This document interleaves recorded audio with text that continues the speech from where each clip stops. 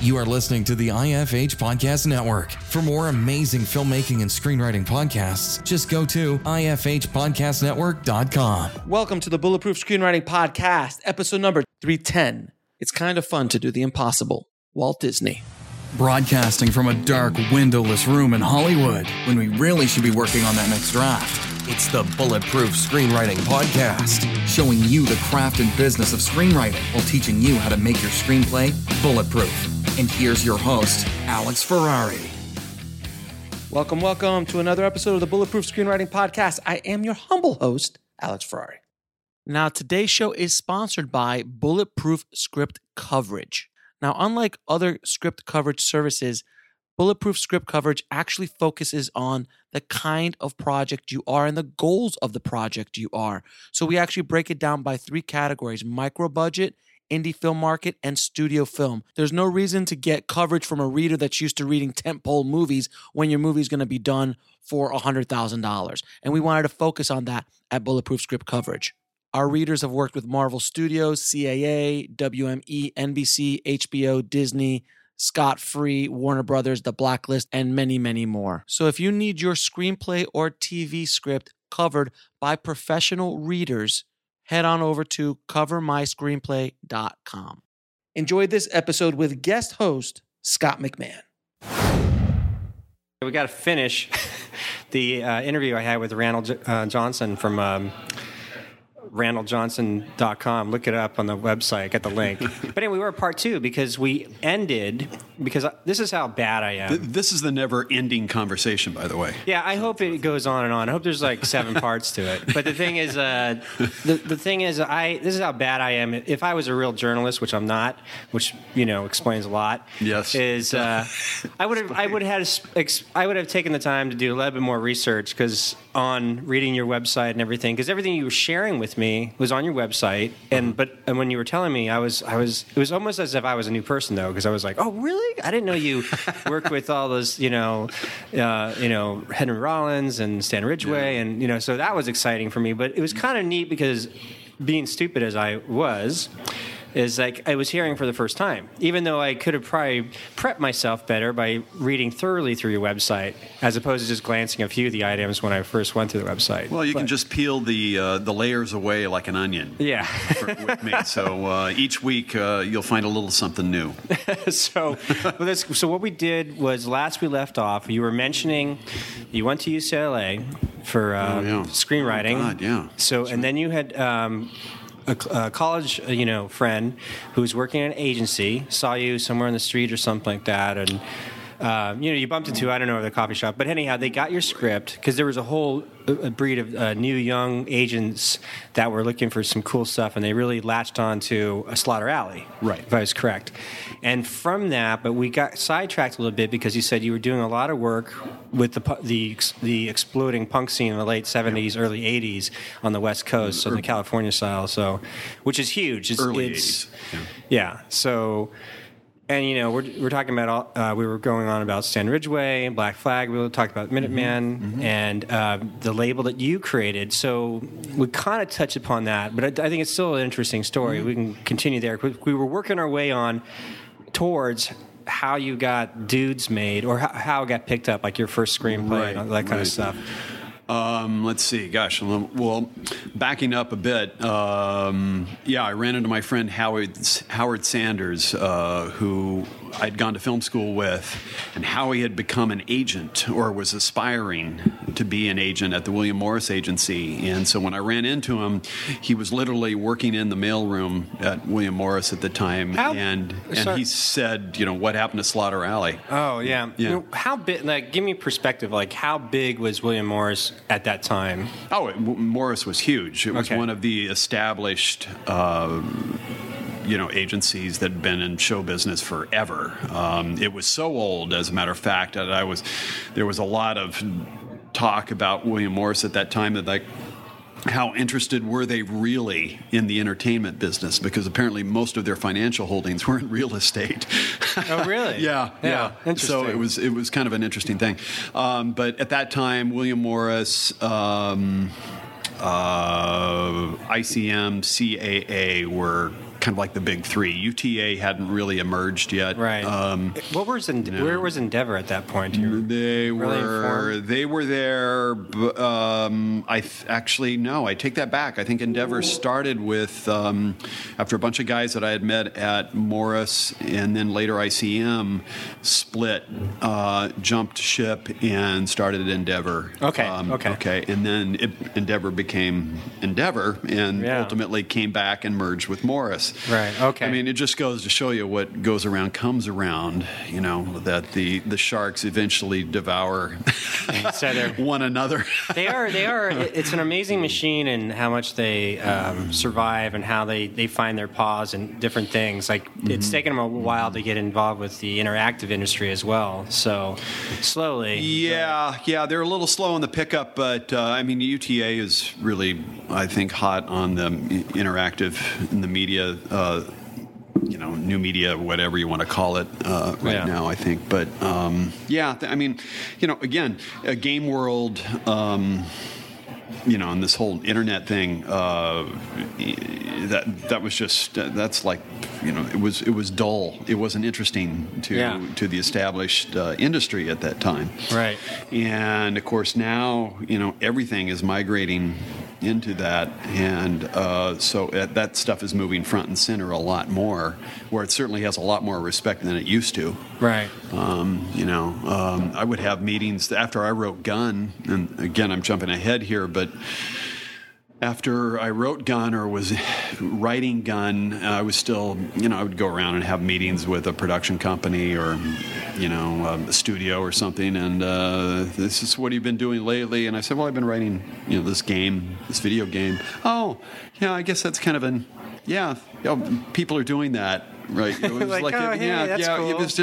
It was something that didn't have any respect. Yeah. In the business, and now hello. Right. It's got it's devouring the business in one sense. Oh yeah, it's a total. So for sure. It's very different. Yeah, please drink, eat. I can always pause this. It's always good. By the way, for those who might be listening, I'm having a very delicious pumpkin chocolate flavored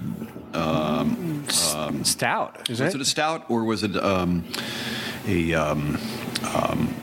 it's a little lighter than a stout. It's the. That's all right. We'll figure it out when they come down. We'll get it. We'll get the. I'm gonna get one after my Stella here, and it's quite good. So happy Halloween, everyone. Seriously, and today was sort of the first day that got kind of cold. A little bit colder. Yeah. So. I went out running. It was 36 this morning when I got up. I noticed. It's taken a while for us to get there. But. Yeah. But I went out running today, and it was like, ooh, it's a little chilly. Here comes winter. Yeah, it's great. It's great. The skies are just. It wasn't a cloud in the sky. I know. We've been lucky. Leaves are on the changing and on the ground, and it's beautiful, man. It's been real nice. I love it. I love it.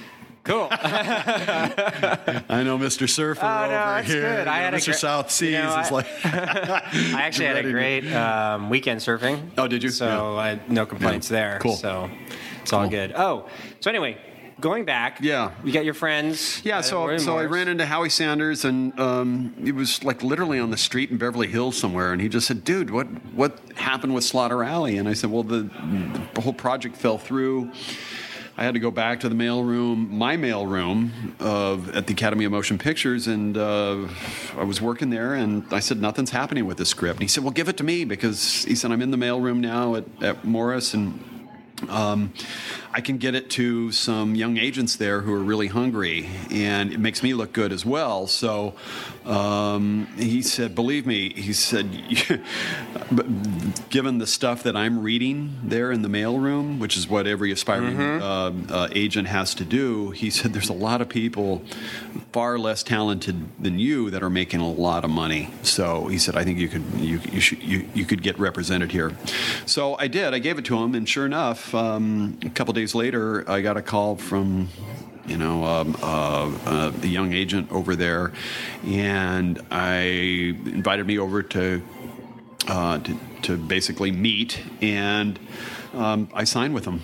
I met with actually a pair of agents there, Carol Yumkus and a guy named Rick Jaffa. We'll be right back after a word from our sponsor. And now back to the show.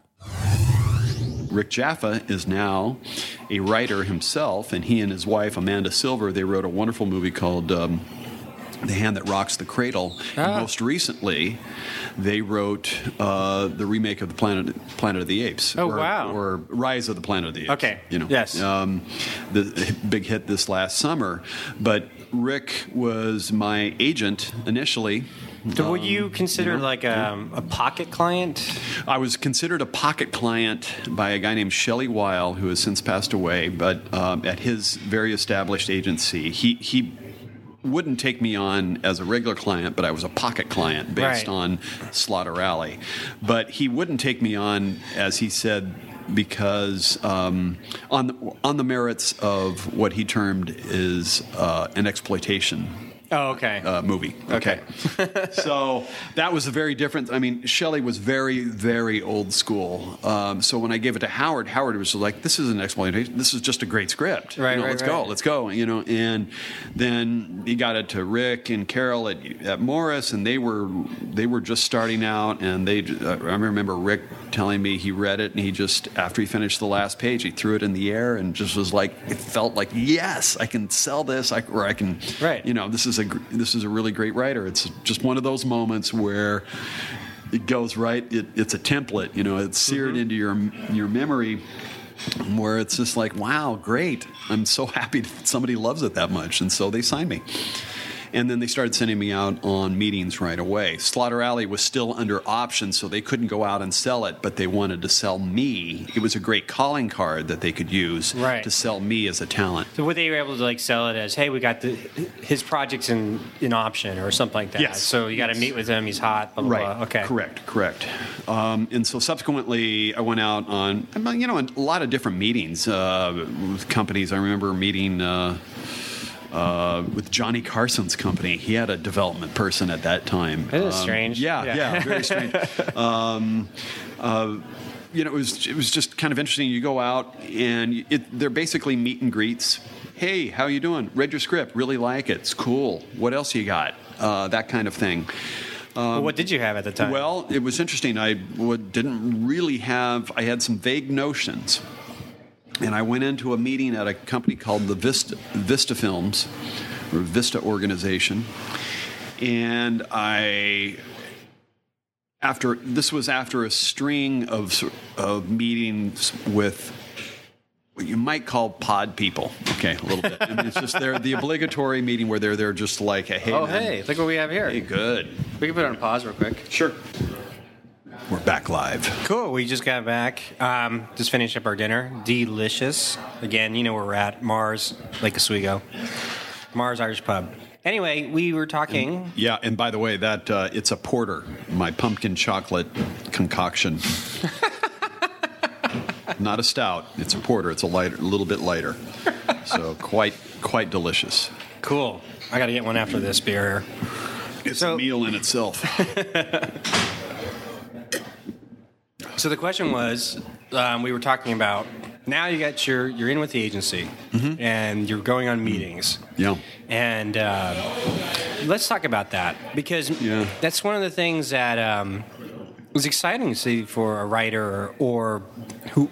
They do it for actors too. Like the actors, if you sometimes they'll want you to meet with like the director of 1 hour programming for Fox or whatever. You're not necessarily auditioning. They just sort of want to meet you, depending on the agency. And same thing with writers and.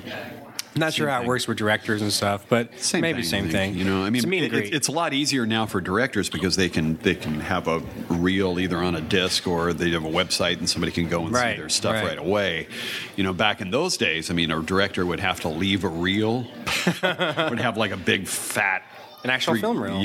Or a big videotape, a big fat 3/4-inch videotape or something. It's like ridiculous. So when you went. What was your emotional? How are your emotions? That's one thing I never get like in interviews is because a lot of interviewers just sort of skip over like, oh yeah, so I got this agent, the agency's behind me, now they start sending me out of meetings, but never stop and say, okay, can you recall sort of the emotions you had where like, I'm going to my first meeting, and they tell you, I'm sure they get like a call or they tell you, all right, you got to be here at 3:00. You're going to meet with so-and-so at this production company. They want to meet with you and talk to you about this story or whatever. Exactly. I mean, so what goes on somebody's emotions at that point? Well, I used to get really excited or almost anxious about these meetings because why do they want to meet with me? Should I have stuff ready? What are they expecting? Do I have to pitch another story? And the agents would always say, no, just chill out. They just want to meet you. They read the script. They just want to know if you have any other ideas. It's just a meeting. Yeah. There's nothing. I used to attach a lot more import to the meeting than was really there. And I used to get, at least initially, very anxious about it. I remember just in particular, the meeting at Johnny Carson's company. Terry something or other was his head of development. I ended up playing basketball with him at a later later date. Yeah, but he was cool, and but I was very nervous about it at first because this was like one of my first professional meetings, and what do I say? What do I wear? What do I do? Right. That whole thing. But you start doing enough of these, and you get a little more relaxed and just learn to be yourself. Right. And not, it's not it's always a little bit of a dog and pony show to a degree, but it's not. You shouldn't suffer from performance anxiety for something like that. They generally, if these people have been doing their job for a while, they know that writers aren't necessarily the most polished presenters. Or? Yeah, I think they're not. Yeah, the most gregarious individuals. Now, so, Ron Howard's partner, Brian Grazer. Yeah. I saw him in an interview on Iconoclast on IFC, I think it was, and that show is basically kind of combining two icons or moguls for different industries, and they follow him around, and it's like an hour show. But they were following him, so it was Brian Grazer and his friendship with Redstone, head of Viacom. Oh, yeah. So it was Summer. So. But then we're interviewing Grazer, and he was saying that about writers. Like he says he has the way they dress. He goes, if they're not like disheveled and look, they're just right off the street. And he goes, he wants his writers to be the ones that are socially awkward, that aren't dressed to the T, that are in like they look like that's all they do is write. And that's sort of maybe as a tongue-in-cheek sort of. Perspective, but he was like he said he was suspicious of a writer that was dressed better than he was. Well, and then he just lost out on a meeting with Aaron Sorkin, or somebody of that nature. Come on, if you take a look historically.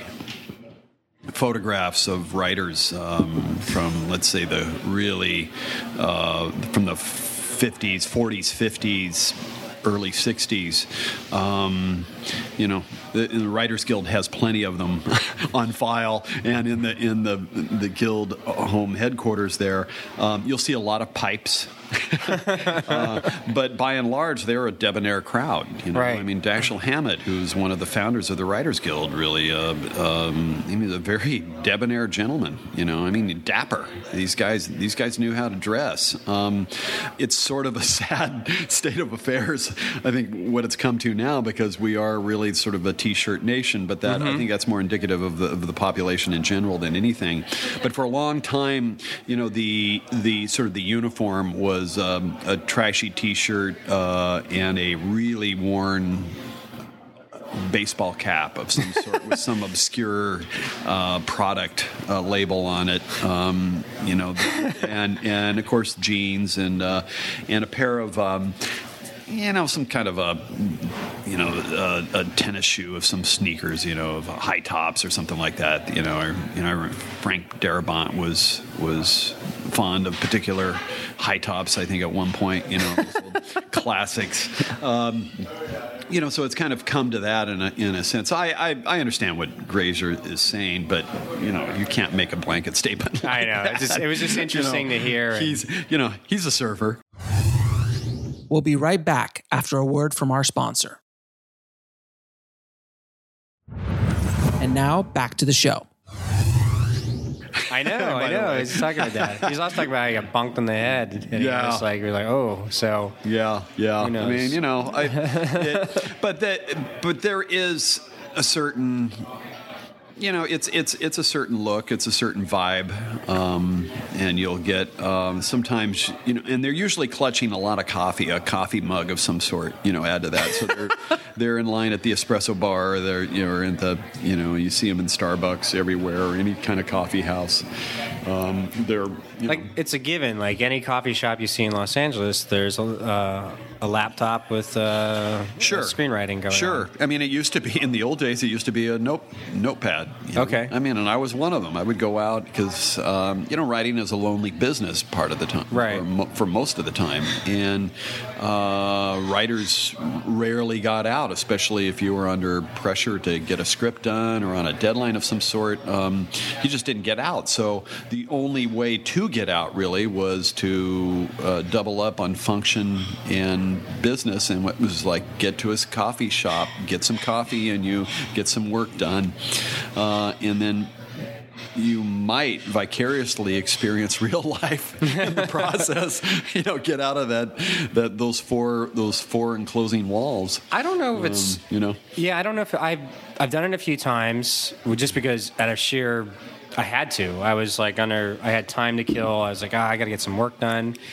And I noticed that I kind of shut myself off a little bit when there's a lot of noise. Because if I don't know anybody, it's okay. Just put the earplugs in and, you do your business. But when you take your moment, take a breath or step away from whatever you're working on, the writing, it gives me a chance to sort of observe, human nature. And you never know what triggers that inspiration. Like you just see this somebody ordering, a latte, but the way they order it is so bizarre that you're like, oh, that might be interesting. But I actually found most of my success writing for me is I go to the public libraries. It's just they have the Wi-Fi, but I try to cut off the Wi-Fi because it's too easy to get distracted. Yeah. But for some reason, for me, the library was always a nice little getaway to get outside the home office and stuff. Well, libraries are great. I never ventured to them to actually work. I would always go. I would be there to research, right? And I would always be on a on a mission, And again, these are days before the internet. I remember if I was on a couple of projects, I became a lifetime member of the UCLA Alumni Association for the sole purpose that I would always have library privileges.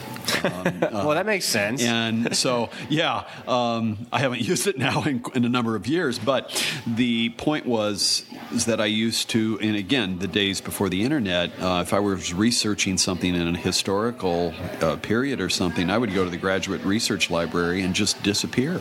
I mean, it would lead, I would cross-reference and go down this path and that aisle and go to special collections and everything, and I loved it. I mean, it was fantastic. It was it was actually a physical investigation. Right. You actually had to travel. You had to get in the elevator after you got to the card catalog and go upstairs or this or that or find different things. And it was always a little bit of an adventure. And then there would be interesting things you would encounter along the way on the shelves and down the aisles and all that stuff. So I always really enjoyed that. Now, it's all at your fingertips. It's crazy. So you don't do that anymore. But I never worked in a library. I always liked the vibe of it, but I never worked in it. I preferred to go where I could observe people coming and going a lot. Mm-hmm. So there's a place in L.A. called the Apple Pan. It's down on Pico Boulevard, just east of Westwood Boulevard, a block, and it's a little horseshoe counter in an old bungalow that's been there since 1947. And it's family owned, and they have refused to sell out. And so it's completely surrounded now by tall modern buildings. and here's this little 40s style bungalow on the corner. And it's still run exactly the same way it was way back when. And the menu really hasn't changed. The prices have gone up, but basically they're making the same kind of stuff on the menu: the hickory burger, hamburger, cheeseburger, tuna fish sandwich, ham sandwich. It's been on the menu since 1947. But I used to go there because I lived not too far from it, and it stayed open relatively late. It would stay open till midnight on weeknights, and then 1 o'clock in the morning on the weekends. And I used to take a corner seat and go in there with a notebook, order a lot of coffee, and I would go in about an hour before closing and get something to eat and drink a lot of coffee, make a lot of notes, and then go home and work through the night. But I used to see tons of people coming through there, and a lot of celebrities. I mean, I saw everyone from, Warren Beatty was with a beautiful woman there one night.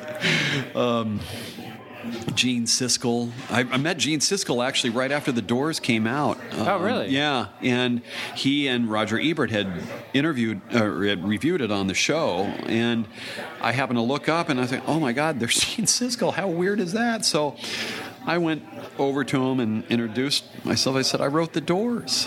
And he said, oh my gosh. Well, he's a big music fan, or like pop icon fan anyway. I wasn't aware of that, but anyway, he was like, oh wow, that's really cool. So and so we ended up talking less about the Doors and more about the Apple Pan, because he always liked to go to it whenever he was in town. And so it was like, well, what's your favorite thing on the menu? There you go. And I sort of said, well, I like the hickory burger, and he liked the tuna fish sandwich. And it's a tough call on that but it was fun. Some of the Lakers used to be in there. I saw a lot. Just a lot of movie stars that would kind of come in, and it would be sort of incognito. It would be very low key, but it was fun. It was fun to see, and then just lots of very interesting, weird people. And then of course the guys that are working there are old pros, so they've been there forever. And a couple of the waiters, just holy cow, So there were lots of stories even about those guys. Now that you're up here in Portland, do you find yourself going out and observing sort of human behavior up here or anything? Or well, it's really tempting too, and I relish it when I do get the chance, but I don't step out like I used to go and work. And that's basically because I got a family, now, and I want to be at home with them at night. I don't write through the night like I used to. I used to work after getting all jacked up on Apple Pan coffee. I would work until I would hear the paper delivered, on my doorstep at the driveway about 5, 6 in the morning or so, and then I'd hit the hay and sleep until noon or whatever, and get up and kind of start the day, procrastinate the day away until 10 o'clock at night and start writing again. But so I don't get out like I did, but when I do go out and I, go to these, fine drinking establishments like this and whatever, it's like, it brings back a lot of memories in terms of wanting to do that. And if you go to any, coffee house now, and at least in Portland, geez, you walk in and everybody's hovering over their screen. You never see anyone with a notebook anymore making notes. Right. They're all hovering over their screens. Yeah. And it's very difficult to tell like who's real and who's not. I used to do that. I used to go in and see a lot of people making notes or writing or something like, is he real? Is he someone? Is he not? Right. Is she really good, a good writer or not? She's cute, but is she an actress? Is she a writer? Yeah. That kind of thing. I have friends that these girls would tell me in LA, it's like they would always meet these cute guys, the waiters or whatever they are. And then, sure enough, they're all actors, and they're like, and like as they got older and they got more professional, they're like, oh, geez, Yeah. Well, it's funny getting back to these, these rounds of meetings that my new agents were sending me on. As a writer, well, once I started getting paid as a writer, you just didn't get out that often. It was you were working, and I took it very seriously. So I was, always working and angsting away over my stuff. So to actually go out on a meeting was like, hey, wow, I'm actually going out and mixing with society. Oh, the sun. There's all this stuff. And invariably, you go to these production companies or studios and meet with an executive there, and they would always have a beautiful young woman working the front desk. Right. We'll be right back after a word from our sponsor. And now, back to the show. They all do. And so, and because that was also, it's never stated, but it's implied. If you have a hot chick, as you're working as your assistant or, receptionist, then you are... you too are a sexy individual. Your cachet, your relativity to importance in the business is, your stock goes up. Right. So, but invariably, I would always meet these wonderful, and a lot of them were just really, really great.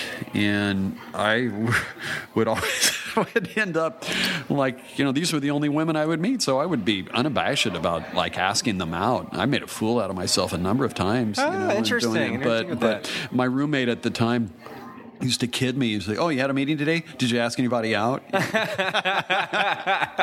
As a matter of fact, I did. Yeah. So there you go. So if any advice to up-and-coming writers or find themselves in opportunities for meetings, any words of wisdom you can give them? Just be yourself. No, I mean in the dating part. Oh, I'm just kidding. Well, just be yourself. It's different. It's different now because that's not your only outlet. If you're on the net, you're going to find people via Facebook, via dating services, eHarmony, whatever. There's so many different ways now to get hooked up without ever leaving your four walls. Right. To me, this was the lifeline. This was the only way out. You had to get out, is to actually have a meeting or go to the Apple Pan and have a cup of coffee and hope a beautiful girl sits next to you. But that rarely happened. Well, it's funny. I think my actor friends would tell me it was very difficult. They say it's difficult to date in LA because it's sort of implied or understood that everyone's here for themselves and their career, and it's self-absorbed. Oh yeah. So to find time to share with somebody else is very, very difficult, and why it's difficult to date there. So it made sense to me for maybe the acting circles. I don't know, but everybody. I think it applies across the boards. Everybody's there to become famous. Let's face it. They're looking to climb up. And so you're thrown into this sort of whatever you want to call it, a pool of people who are social climbers. They could be shallow, they can be sincere, they can be artists. They truly want to make art, but they don't know how to do it. Everything's all kind of thrown together. So it's really hard to read people at first. They come across very sincere, but sometimes they're not. Right. And these are just some of the hard lessons of human behavior you just sort of go through in your 20s when you're trying to make it. That just like, oh God, you get your heart broken a couple of times, and like, oh. Have really lousy experiences, but it all becomes great. Goes into the hard drive of your head for fodder for later scripts. That's true. And stuff. So you become a student of human behavior, if you will. However, if I had known what the Northwest holds, for one aspiring writer. Back then, I would have come up here a long time ago. Oh, interesting. I think, yeah. And of course, I'm married now, but I've found that the girls up here, just in chatting and stuff. They're so much more friendly and open and sincere than they were in L.A. Right. And I think it's just because, Portland doesn't have the stigma of people coming there to be famous. Nobody comes to Portland to be famous. I don't think. True. I don't think, unless maybe you're a musician or something and you want to become one of the Decemberists or something. But it's you go to New York or you go to L.A. and that's where the real big business centers are. However, that is all changing, but it's very right. But still, the ones that need it. That sort of need that, just constant approval, to make it. I mean, look, there are insecure people everywhere, and there's always, everything is sort of relative. That we're talking about a certain archetype in a way, but by and large, I just found people actually in the Northwest, all in all, being very much more open and sincere, and I agree. I think they're great to hang with. There's a definite sense of. Independent spirit or just pure art, or for in their perspective is art for art's sake, or just weird for weird's sake. That's all it is, and you're like, okay, I can roll with this. Oh gosh, but I mean, back in those days, again, and also when I was simultaneous with all this, I was heavily into the music scene, though, so I did have more of an outlet because I was going out a lot late at night to see punk bands play and go to these really shitty little clubs on the east side. A place called the Vex. I remember there was the On Club in Silver Lake. There was Al's Bar downtown. I mean, these were, and this was downtown. This was way downtown. I mean, this was no man's land in 81, 82 or whatever. And it was unbelievable. I mean, there's nothing, and it's all changed now. The people are living there. But I would invariably see these very interesting art-damaged women with moon tans that have a really heavy-duty goth look, or sometimes they would be tattooed. It was almost pre-tattooed kind of thing. But, ruby red lipstick and pale white skin, and then just have this really bored art vibe about them that I fell for love. It's kind of like hook, line, and sinker, and that's commonplace up here now. Except that they're not as jaundiced much more open and friendly here. Right. A little more tattooed and pierced even now than they were. But definitely exploded that way for sure. But anyway, I digress. It's good to observe me because I want to divert to that later. But I want to get back to. So you're going on these meetings. What was the first break that says we want to hire you, or we're doing this with Slaughter Alley, or what was the first after all these meetings? We're like, oh my God, it's actually turning into something. Well, it's a good question because it is Oregon related actually, and I'll tell you about it. Tell you what the connection is. I went to a meeting at a company called the Vista Organization, and they were independent. They had a bunch of Canadian money, I think, is what it was. So they didn't have any ties with the studio or whatever. And there was this guy, Miguel Tejada Flores, was the head of development there. And he wanted to meet me, so I show up. And this is after I've had a number of meetings with pod people, who, again, very friendly. Oh, yeah, really like your stuff, but it goes nowhere. Right. And you kind of exit these meetings and go, what was that about? What, did he really like my stuff, or is he just saying so, or what? What is this? Yeah. So I finally go in, and invariably these meetings were, in clean offices and really, tastefully decorated furniture was surrounded you. I had a meeting with a young a young producer. He was the son of a studio head at a certain studio, and I met at his bungalow on the west side. It was at Fox, actually. And I remember in our meeting there, he had a glass coffee table, that was there were these two couches that were perpendicular to each other around this on the corner of this glass coffee table, and on the table was this bowl of peanuts. And so as we were having our sit down and starting to chat, he reached in and grabbed a bunch of peanuts and started cracking them. Oh, shelled peanuts. Yeah, okay. shelled peanuts. Yeah, like they were, like he was at a ball game, and just letting the shells just drop on the thick shag carpet beneath him, not making any effort whatsoever to clean it up or not make a mess. He was deliberately just dropping it there and eating these peanuts as we were talking. And I thought that was the strangest thing. We'll be right back after a word from our sponsor.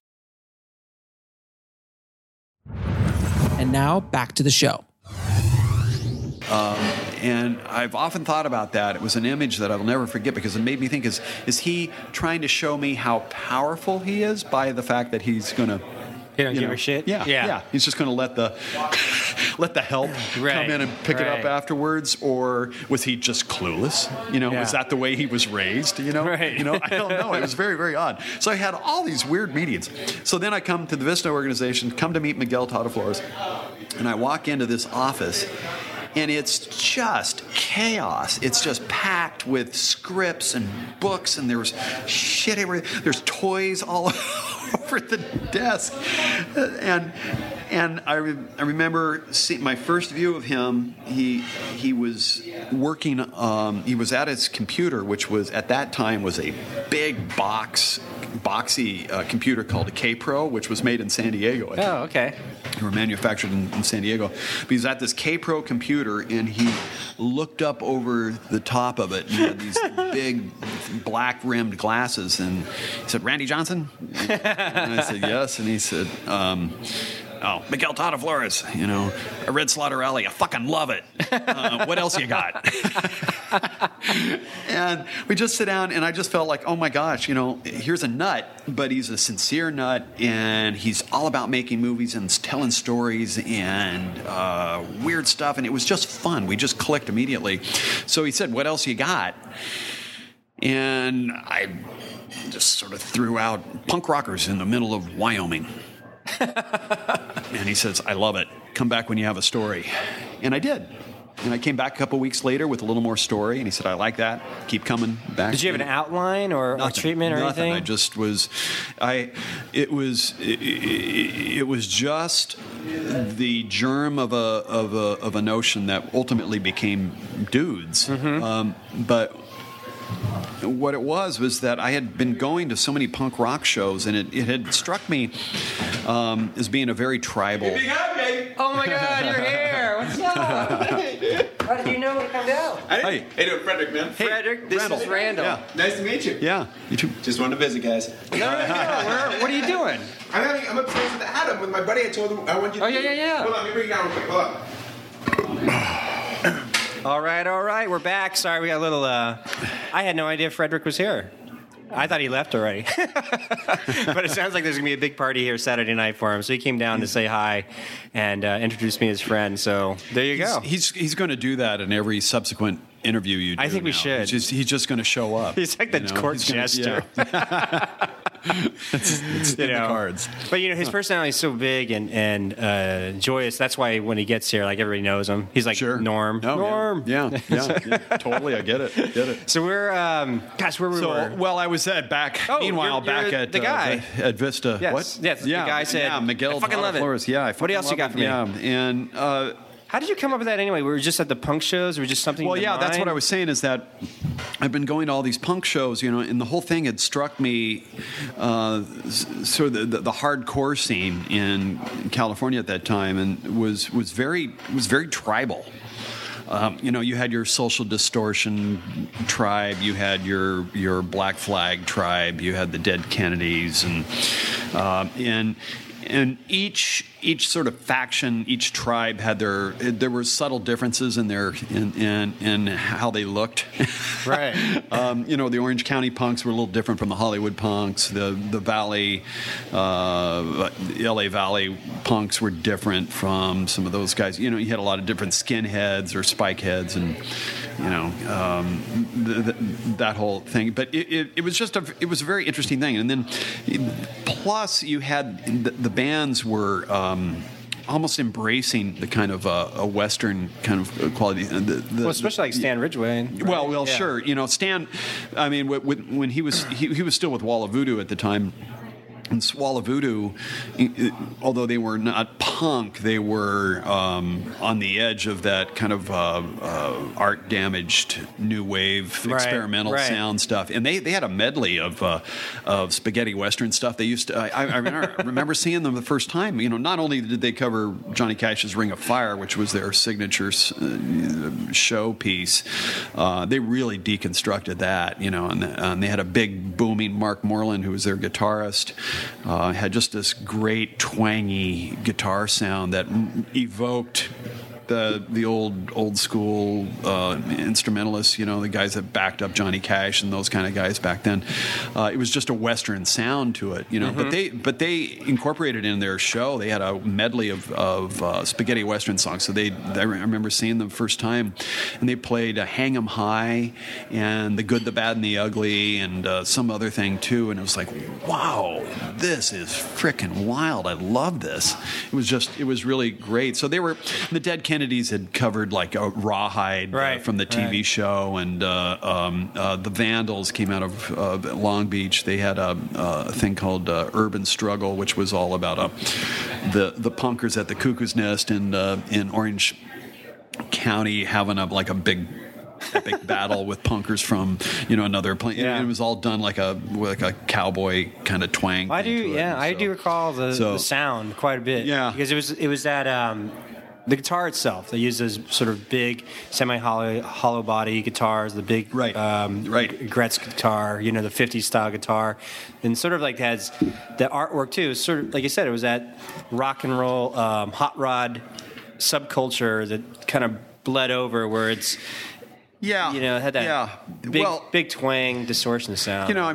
Simultaneous with all this was like the Blasters and this whole rockabilly revival, thing. The Alley Cats were not the Alley Cats. The Stray Cats were the very commercial sort of tip of that sort of phenomenon. But that was and that was happening all at the same time. And there was some overlap with the punk stuff, with the Blasters especially, but. And there was a band called the Plugs that were really great. Came out of East LA, and Los Lobos then, and all those and X then in the center of all that embraced all those things with the hardcore, and then X they're all crackers, they're all hillbillies, they love all that country twangy stuff from way back when. Yeah, and Social Distortion involved into that. Absolutely, Mike Ness is a huge country fan, because they recognize that that those guys they were the outlaws of their day, and a lot of them, as in the context of the time, when they were recording for Sun Records or whatever, they were breaking new ground. Right. It wasn't like the necessarily the mainstream music. This was like a whole new sound, So anyway, going back to all of this, I just had seen like this sort of kind of new Western landscape in the punk scene,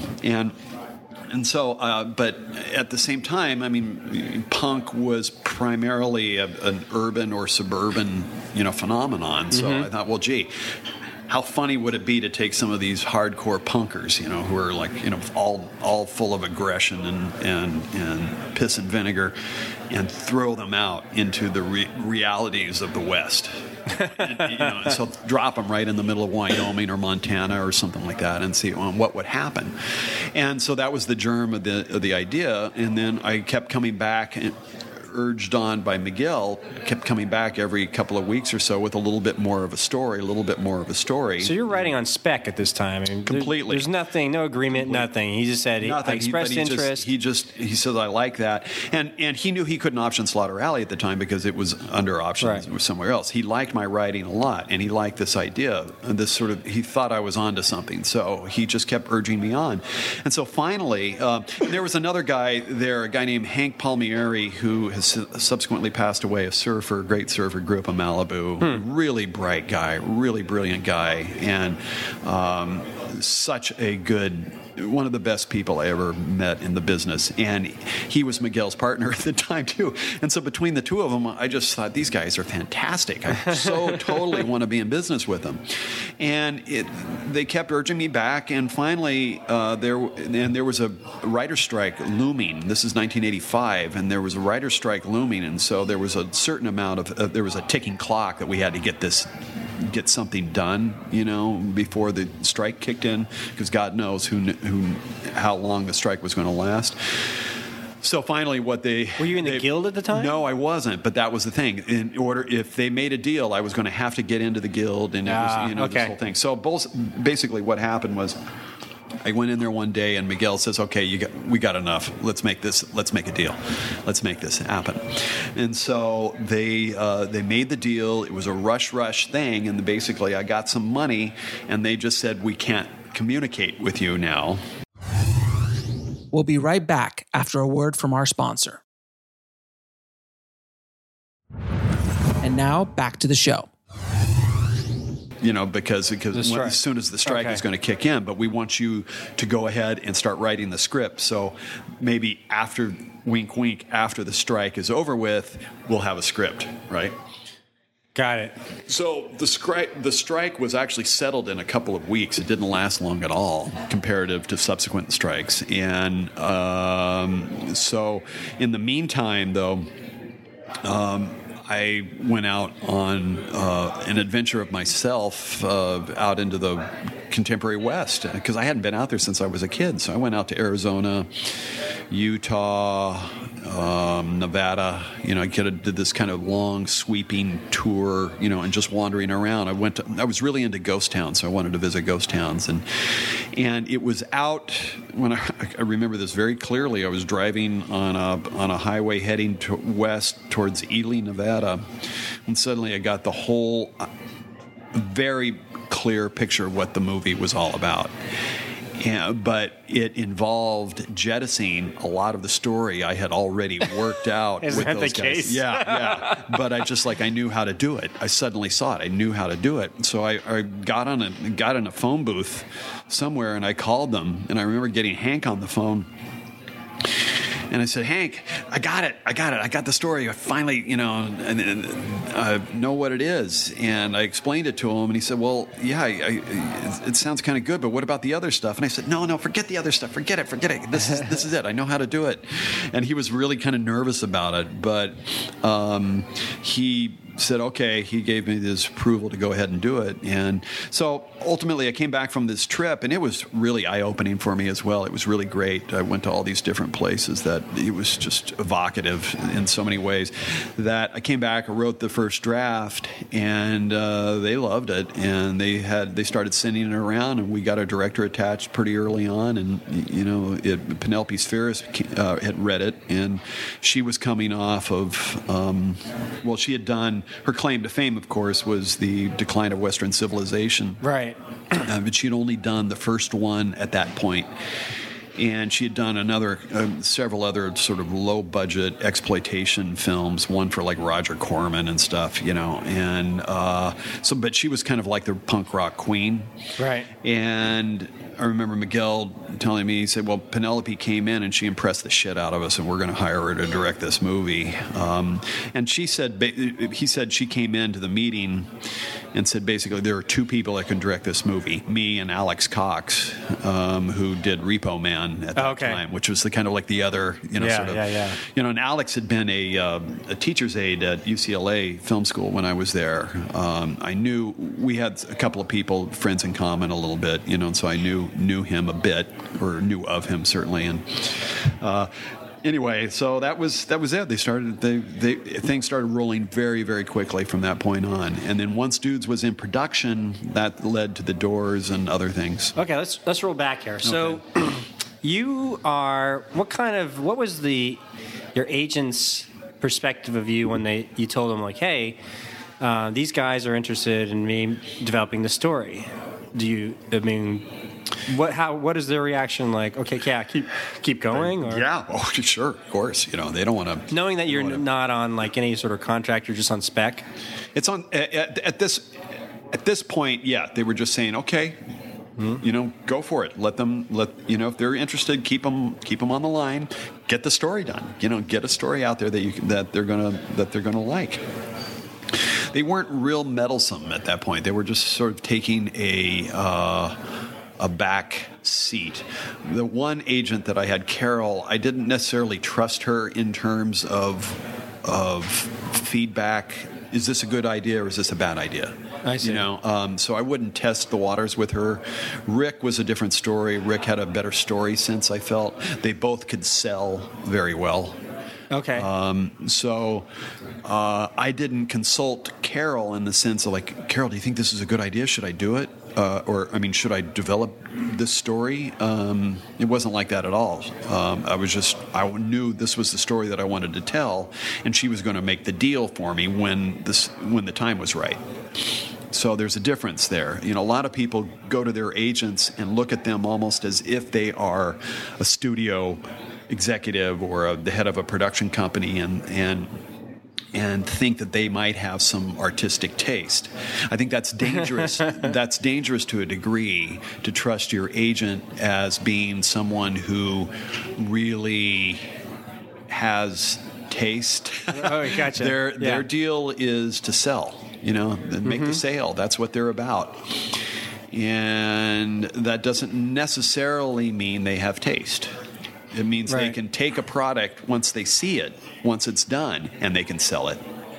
But it doesn't necessarily that doesn't mean that they can necessarily see it as it is forming. Now there are others who can and have that ability and have that sense of like, that's a very good idea, go for it. I like how you're thinking.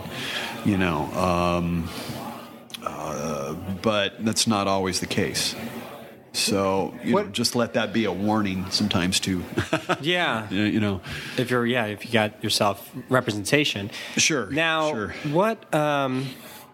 You were just working still at the mailroom, I was assuming. Yeah, I was still in the mailroom, and then finally when they pulled the trigger on that, was it the first paycheck that we were? Well, the first payment, were you able to take your trip, like take an extended leave from the mailroom to do your? No, that was it. This time it was enough. It was substantially more money than I got on the Slaughter Alley option and the stuff that I had. At the time it was like, geez, I don't know, it was like $25,000, $40,000, something like that. That's pretty good. Yeah, shit. Yeah. So, are you kidding? Jeez, man, it was more money than I'd ever seen. So it was definitely enough for me to finally say, okay, goodbye to the mailroom, and go for it. And also, at that stage, I had to become a member of the Writers Guild. So that's just the way, because Vista was a guild signatory, and I had to become a member. So you have to drop $1,500 initially to become a member, and then get on the health and pension plan, whatever. But then that's it. And then they take 1% of your earnings, on top of that. So suddenly I was in the guild, and it was, it was a whole new world. I was a professional. I was truly a professional writer at that point, and it was. Did you go to guild meetings or something just to meet other writers? They had. At this time, they were having some what they called outreach meetings, because they knew the strike was looming, and so they were having very small gatherings, and like certain guild members would open up their home to a couple dozen writers, and they would come in, and somebody from the guild would come there and talk about the latest contract negotiations and what was to be expected, and inform us a bit of what was going on. My former roommate, at this time was Gregory Wyden, who wrote Highlander. Oh. And just the first one? Well, that's all enough. That's all. Greg never has to work a day in his life again, true. really, because his name's on everything else subsequent to that, so he collects a paycheck for it. But he did other things too. I mean, he wrote Backdraft for Ron Howard, and ask him how he was dressed when he met Grazer. No, I was kidding. But Greg got into the Guild just a bit before I did, I think, and off the Highlander deal. And so he and I were basically sort of rookies. So we were going to a lot of these outreach meetings together. And I remember this initial one, I was blown away because there were maybe a dozen people at this one meeting, and one of them was like Paul Mazursky, who was, a well-known writer, director, at that time, former actor as well. And Julius Epstein was there, and this little guy who's about 4 feet tall and about 80 years old. He's one of the writers of Casablanca. Oh, geez, that's right. It sounds familiar. And you just go, wow. That's where I was like, suddenly, it's like, oh my God, these are like names, that like real pros. I mean, this was like an amazing thing. We'll be right back after a word from our sponsor. And now, back to the show. Now, backing up real quick. So that was exciting. When you got in, when you first got the offer, like, you realized it was happening. They're like, okay, let's make this happen. We're going to give you the initial payment. You're going to have to get in the Guild. Like, I'm assuming all this stuff happened very quickly in a few weeks or a month or something. It was like super fast. One day. It was within a couple of a week or so. So your emotions, like, did you get a chance to like go out with friends or anything, or girlfriend, and say, let's celebrate? Just have like just a little toast or anything that you did, that you like any type of little ceremony that said, whoa, this is cool. There was a group of us that came through the film school or the theater arts department at UCLA at the same time. And actually, in retrospect, that whole era, I've been told by other people from the theater side, the drama department, that it is generally regarded as being an extraordinary period from the theater arts department. The UCLA theater arts department included film and drama, so they were sort of segregated, if you will, but two different buildings, but basically we're all under the roof of theater arts. Right. But out of that time, there was Tim Robbins, Daphne Zuniga, Alex Cox, Greg Wyden, Dan Pine, Neil Jimenez. There were so many people that were having huge success, very early on, and would later go on to, having extraordinary careers. Yeah. But in my particular circle, it was Greg and I had been roommates. We had a guy named Mike Petzold who was aspiring producer. His girlfriend at the time ended up becoming hugely important in my career, because she was development exec at Columbia when they had the Doors. And so I, through her, was able to get in and have a meeting about that, but that's a little further down the line. But Greg had grown up in Laguna Beach, and a good buddy of his, Don Knowlton, was also in the theater arts, or in the drama department, so he knew a number of people there. Anyway, there was a circle of 4 or 5 of us that were all writers and or producers, aspiring producers, that anytime anyone had any sort of success, we would go out and celebrate. And usually it was it wasn't anything like you're painting the town red, right? But we would always little gather. Cheers, we would gather. There was a place called Cafe Figaro, which was in West Hollywood. It was on Robertson, right where it almost dead ends to Little Santa Monica Boulevard. And it was George Sand. I remember this very well because I met Demi Moore in the bookstore there across the way after one time. But we would always convene at Cafe Figaro and have drinks and dinner there, and it was like a real, just sort of a working man's place, but they always had cute waitresses there, and it was just a place where, lonely writers would go and hope to score, So that was the kind of thing that we would do. It wasn't, I always had a sense that, this stuff was fleeting, and it was never going to be, that there was always going to be challenges further ahead, just to don't let it go like, wow, I've made it, and it's, there's no turning back. No, it's not like that, because even once you've sort of quote unquote arrived, there's always stuff going on that you get racked with self-doubt. You write something that isn't received well. All these things that can sort of trip you up at one time or another, and it. Hollywood in general is a place that just one of the fuels that runs it is insecurity and fear of losing one's stature, of losing one's job, losing face, and so that informs a lot of decision making and a lot of artistic decisions, unfortunately, but at that time though, still I was on cloud nine, man. I couldn't believe it. I was just thrilled. And then later on, it was funny. It wasn't that strike, because it didn't last long enough. It was a strike in '88 that I started seeing, because I was a strike captain.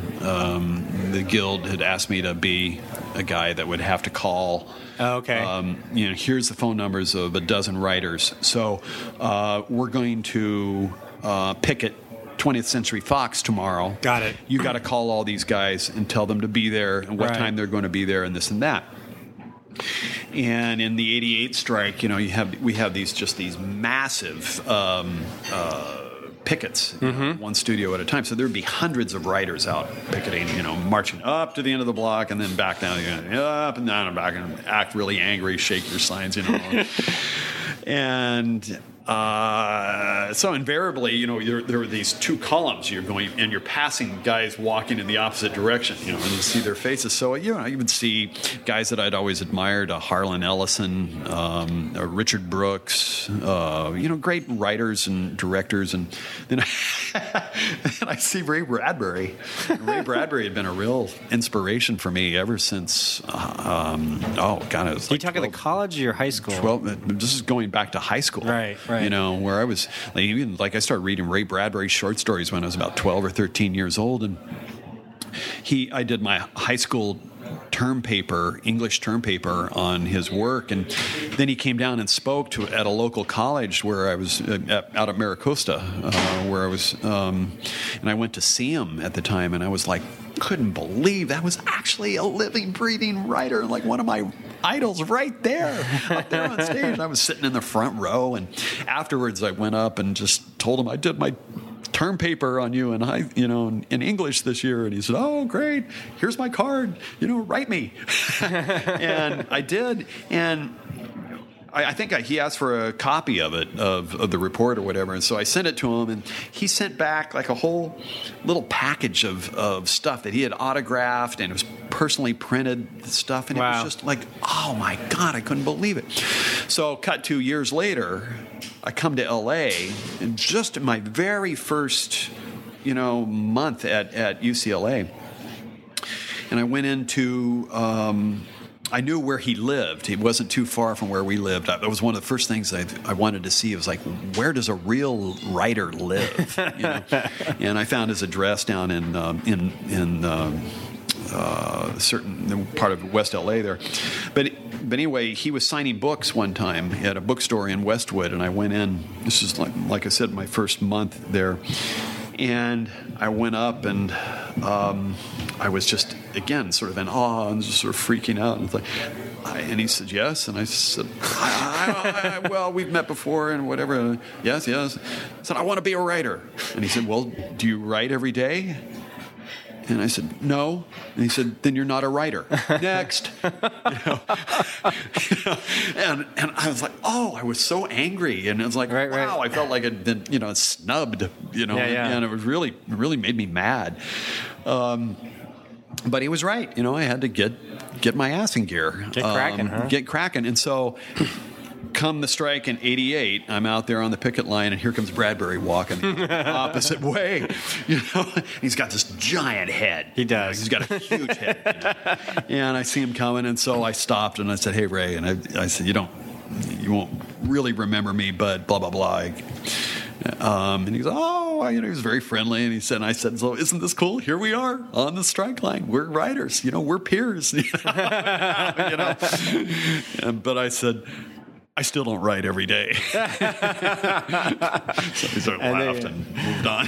There you go. But that was the kind of thing. It was a thrill to just see some of these people that I had grown up, and I was in awe of, and to be now sort of marching with them, to be part of that same organization, to be in the same arena was thrilling. Yeah. Yeah. That's cool. That's the stuff like I said, I've heard a lot of interviews with different writers, and they sort of just kind of gloss over that as if it's like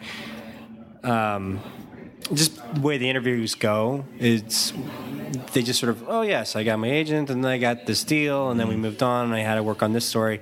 But no one ever stopped and I wanted to know all those little intricacies of just the personal emotion that people have that says, whoa, this is trippy. This is really crazy that I'm able to do this, or I'm meeting somebody. We'll be right back after a word from our sponsor. And now back to the show. And then because it reflects on your own sort of, I guess, self-worth, and you're like, how am I here? Or that kind of thing. And I think it's cool because it makes all this experience human. What I just recall now was after the Dudes deal happened, my other roommate, Mike Petzold, he I guess so. It was at this for the Dudes. He and a very good friend of his, and had subsequently become a friend of mine, wonderful guy named John Hart, who had gone to USC Film School and was a cameraman. And we had met John because John shot Greg Wyden's Project 2, which was this year's 16-millimeter film. Okay.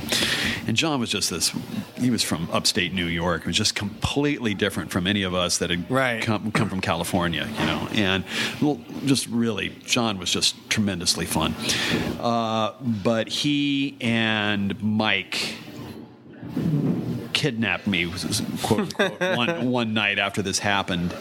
And I remember this. They took me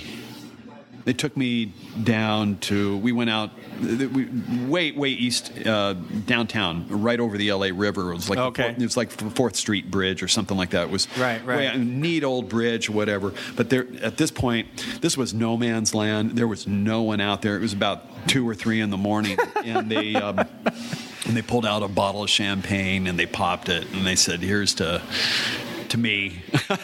Awesome, man. To say, you're, the beginning of a new career, and that staggered me. That was a wonderful. I choked up, and I had tears running down my cheeks at that point because it was so. That's cool. It was just a wonderful gesture, and those guys were, like, what can you say? I mean, I didn't. There was not much to say, but drink, it was share, be in the moment. Great. There was a diner down there, a little bastion of light. In that no man's land of art lofts and stuff at that time. It's called Gorky's, and it stayed open. I think it might have been 24/7. And they took me. We went there afterwards after we did that, and I remember eating. They had like Russian food and stuff, and I remember eating there after that. They always had hot waitresses there too.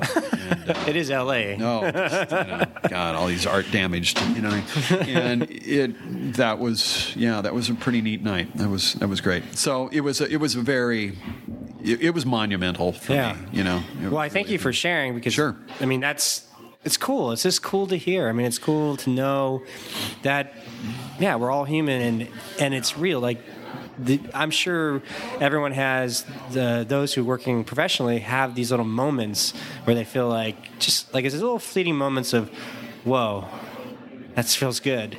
But then next day you got to get on and work. But well, I think it's a perfect place to stop the podcast. We've been talking for a while, and I think it's a great segue into the production of Dudes, and then how you got to a chance to write the doors and all that stuff. Yeah. But I think this is fantastic because we've covered in the first part sort of where you started, how you got into punk rock, and why that music scene was important to you, and now we're in the second phase. So. Yeah, well, let me just sign off as we sign off. I mean, I got into punk rock by accident, really. I mean, because I was writing a script that was a murder mystery. I think I mentioned this before. That was a murder mystery set in the punk rock scene of L.A. And it wasn't because I was really into punk rock. It's just that I thought it was a very exotic place to set a murder mystery. Okay, and so I started attending all these shows as research, for the stuff, and I had made friends with all these bands because I started contacting them, and I would read what the cool bands, what the cool bands were. And there had been some that were associated with the UCLA Film School as well. So I started, knew of them and whatever. So that's how I really started getting into the music thing. The script panned out.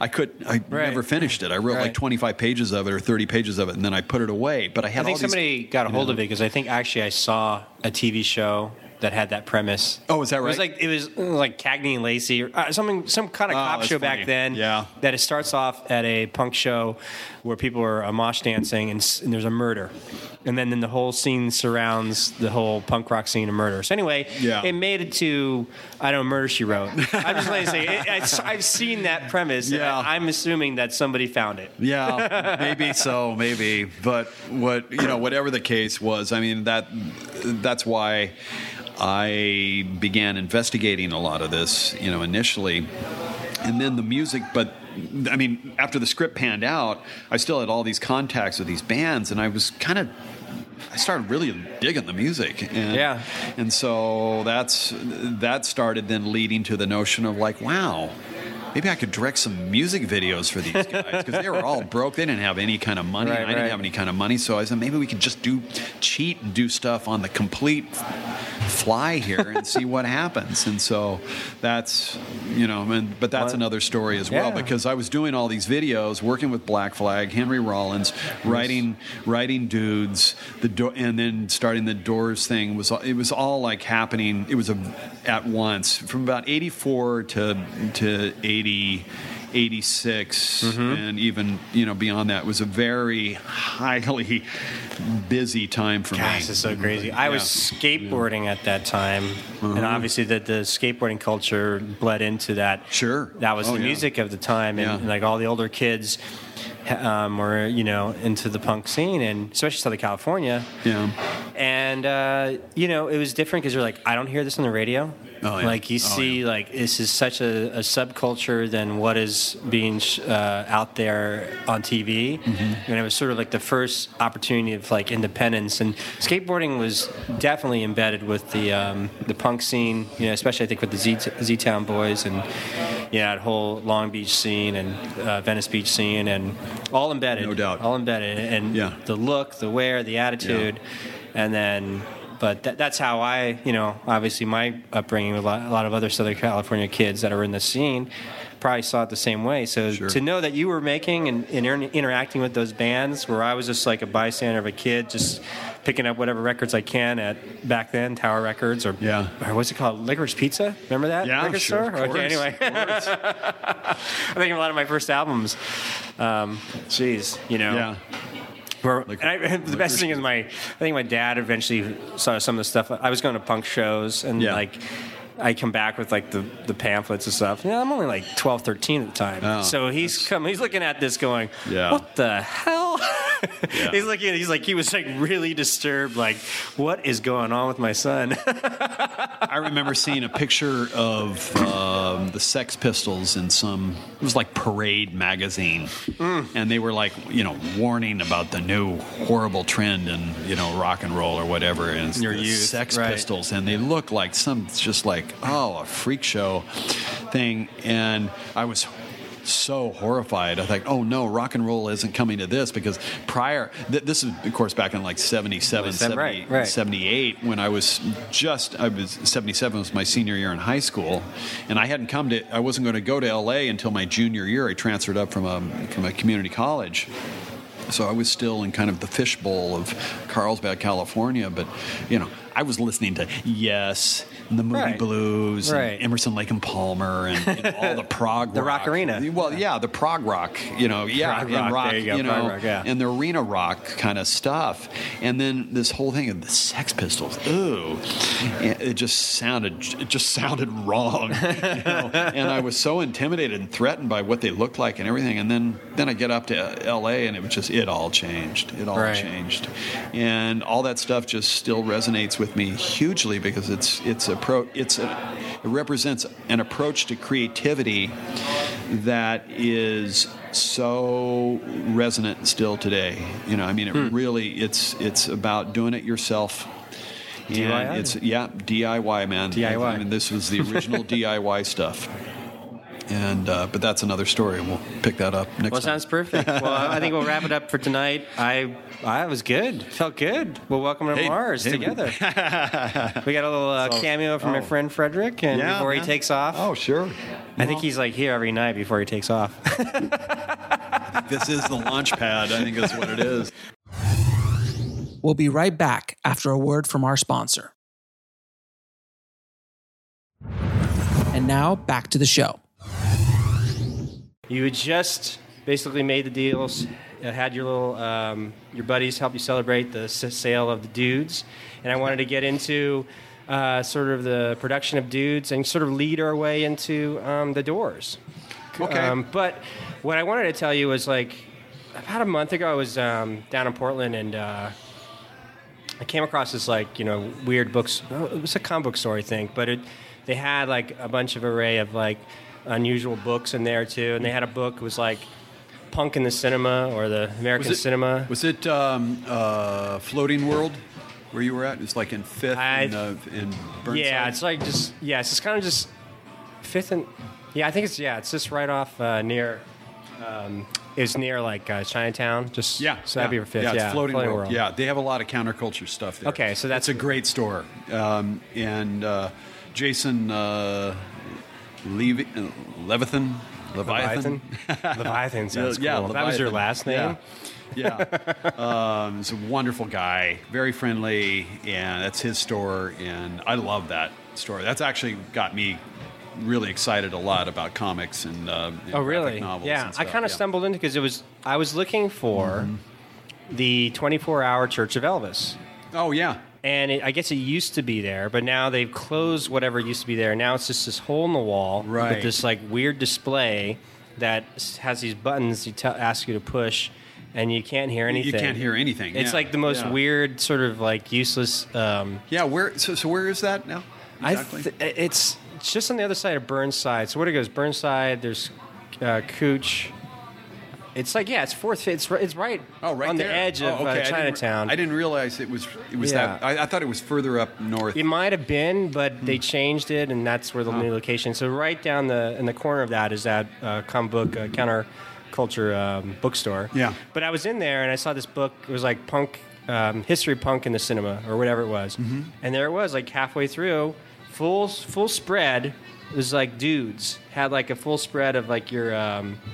Of the cover of the movie, and like a little synopsis, and it was really kind of cool. Get out of here, really? Yeah, I didn't. I thought you might have known that. No, I didn't. Okay, so we had to get that for you for Christmas. Or something. Wow! Oh crap! I didn't know that. That's great. Yeah. It was. Well, I mean, it's a pretty thick book. I mean, it goes through like a bunch of stuff of like about punk reference or anything punk related in cinema, and this, it wasn't just like a little like picture and blurb. It was a full. I think it was a full page picture one side, and the other side was the write-up. So anyway, I'll let you know it's out there. Oh, wow. Thank you. Well, it's very interesting because, Dudes was directed by Penelope Spheris, who really got on the map with The Decline of Western Civilization, which was her documentary on the L.A. punk scene, really circa 78, 79, 80, with X and Fear and The Germs. She had a lot of footage of and interviews with Darby Crash, who would be dead, in a very short amount of time. And that was one of the compelling aspects of the whole movie. But so Penelope had a lot of street cred, in terms of the punk scene. Right. Was this her first feature after the documentary? No. She had done actually 2 or 3 more films, narrative films, before Dudes. But she'd done them for Roger Corman. And one of them was called The Boys Next Door, which starred Charlie Sheen and a young Charlie Sheen. Yeah, a very young Charlie Sheen. And at that point, Emilio Estevez, his brother, had all the street cred, or had all that was sort of an established star, because, especially in the punk world, because he had been in Repo Man. In Repo Man. What year was that? Well, this was Repo Man and Dudes came out basically the same year, or they were being filmed almost simultaneously. So this was 85. Wait, 80. Was it listed 80, Dudes? 86, actually. Yeah, 86, 87, right. Yeah.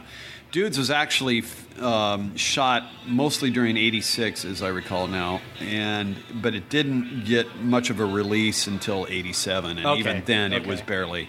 And what's interesting, too, is that Dudes has never come out on DVD, and we're actually in the process of tracking it down right now and see if we can get it released on DVD. But what makes everything so difficult is that there's been a chain of bankruptcies declared by the whatever entity that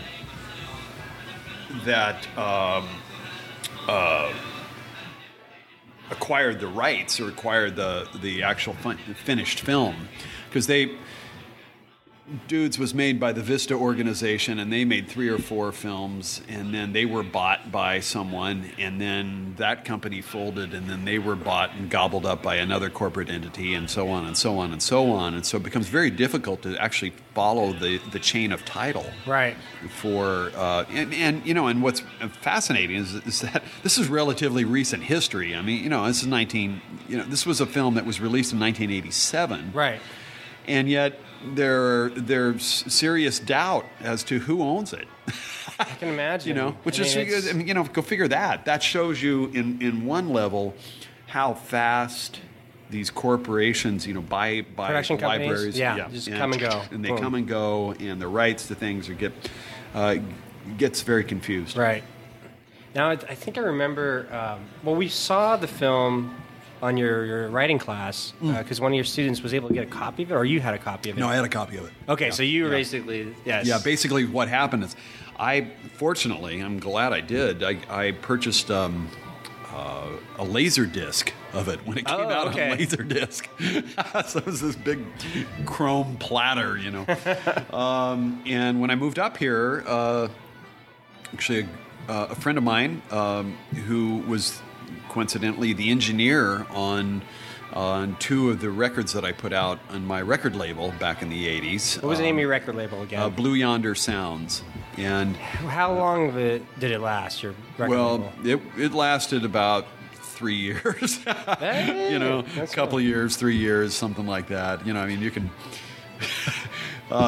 but Steve Sharp, who engineered the album by the Fibonacci's, which was the first release, and then the second one by a band called Slack, who were from Portland, Oregon.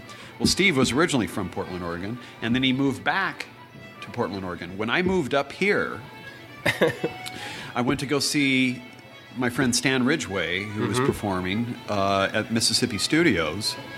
And with this is like in July. We moved here in June of 2007, and then in July Stan came through town, and I went to go see him. And while I was waiting in the beer line at Mississippi, I hear, "Hey, Randy."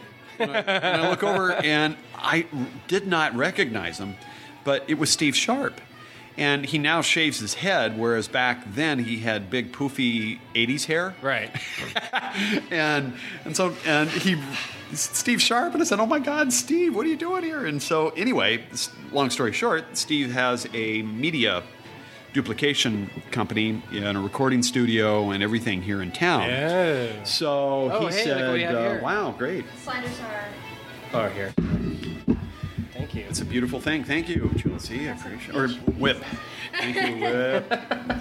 Right on. There you go. Anything else for you guys? We're pretty good for now. Maybe come back and see us when we need to. Yes. Thank you. Yeah, don't forget us. So, Steve, I said, "Look, I've got a laser disc. Is there any way of getting something duplicated on, And so basically, we got some.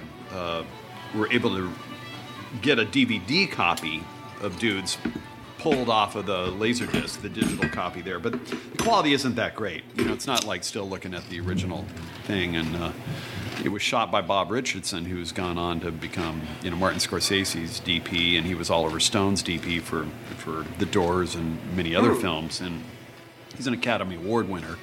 He shoots beautiful stuff and always has. And so, I don't think that our little, rip-off DVD was, doing it justice. But, Right. It worked for my class.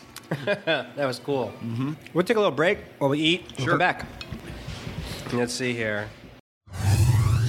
We'll be right back after a word from our sponsor.